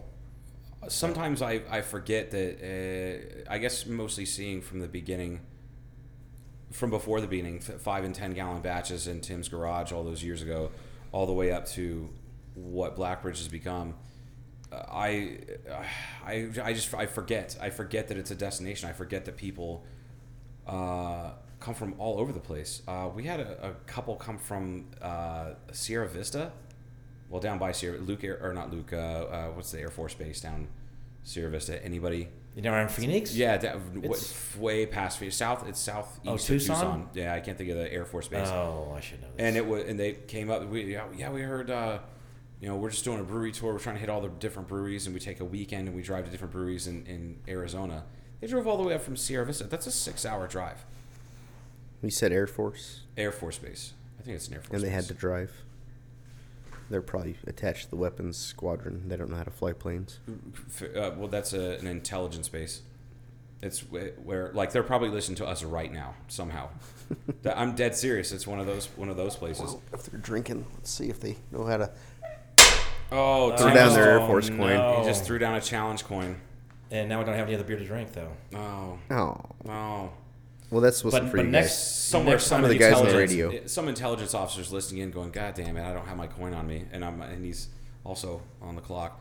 Anyway, they said, "Yeah, we heard about a brewery up in Kingman," and I said, "How did you guys hear about us?" Oh, I don't remember if it was the Craft Brewers Guild website or if it was some other, but it was some other craft brewer group that lists all the different breweries in Arizona, and they made it a point to drive 6 hours to come to Blackbridge, stay in Kingman overnight, and then turn around and drive back the next day.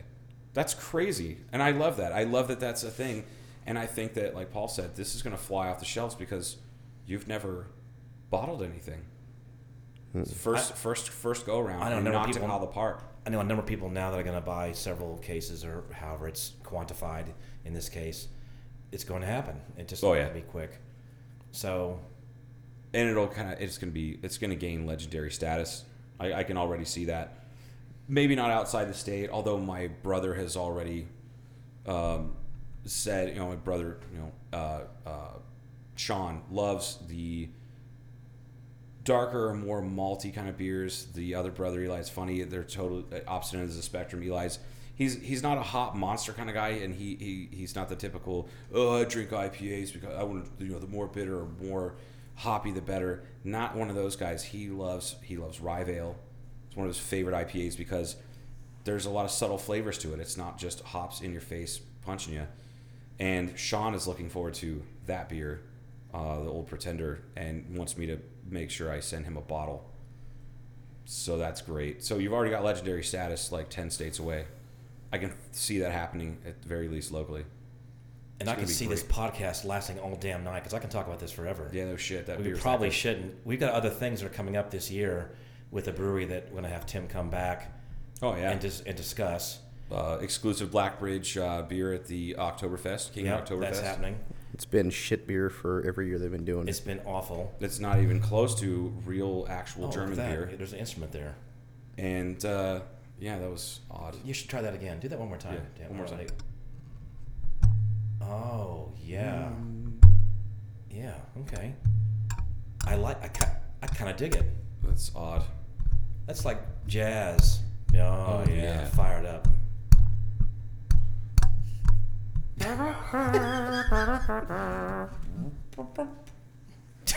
Things are getting weird here. The God. Cartoon Casual podcast. Well, we would like to thank Tim Schritter. We I think it's our first guest. I think so. Yeah, that's Yeah. fantastic. Episode 2, first guest. I did learn a couple things.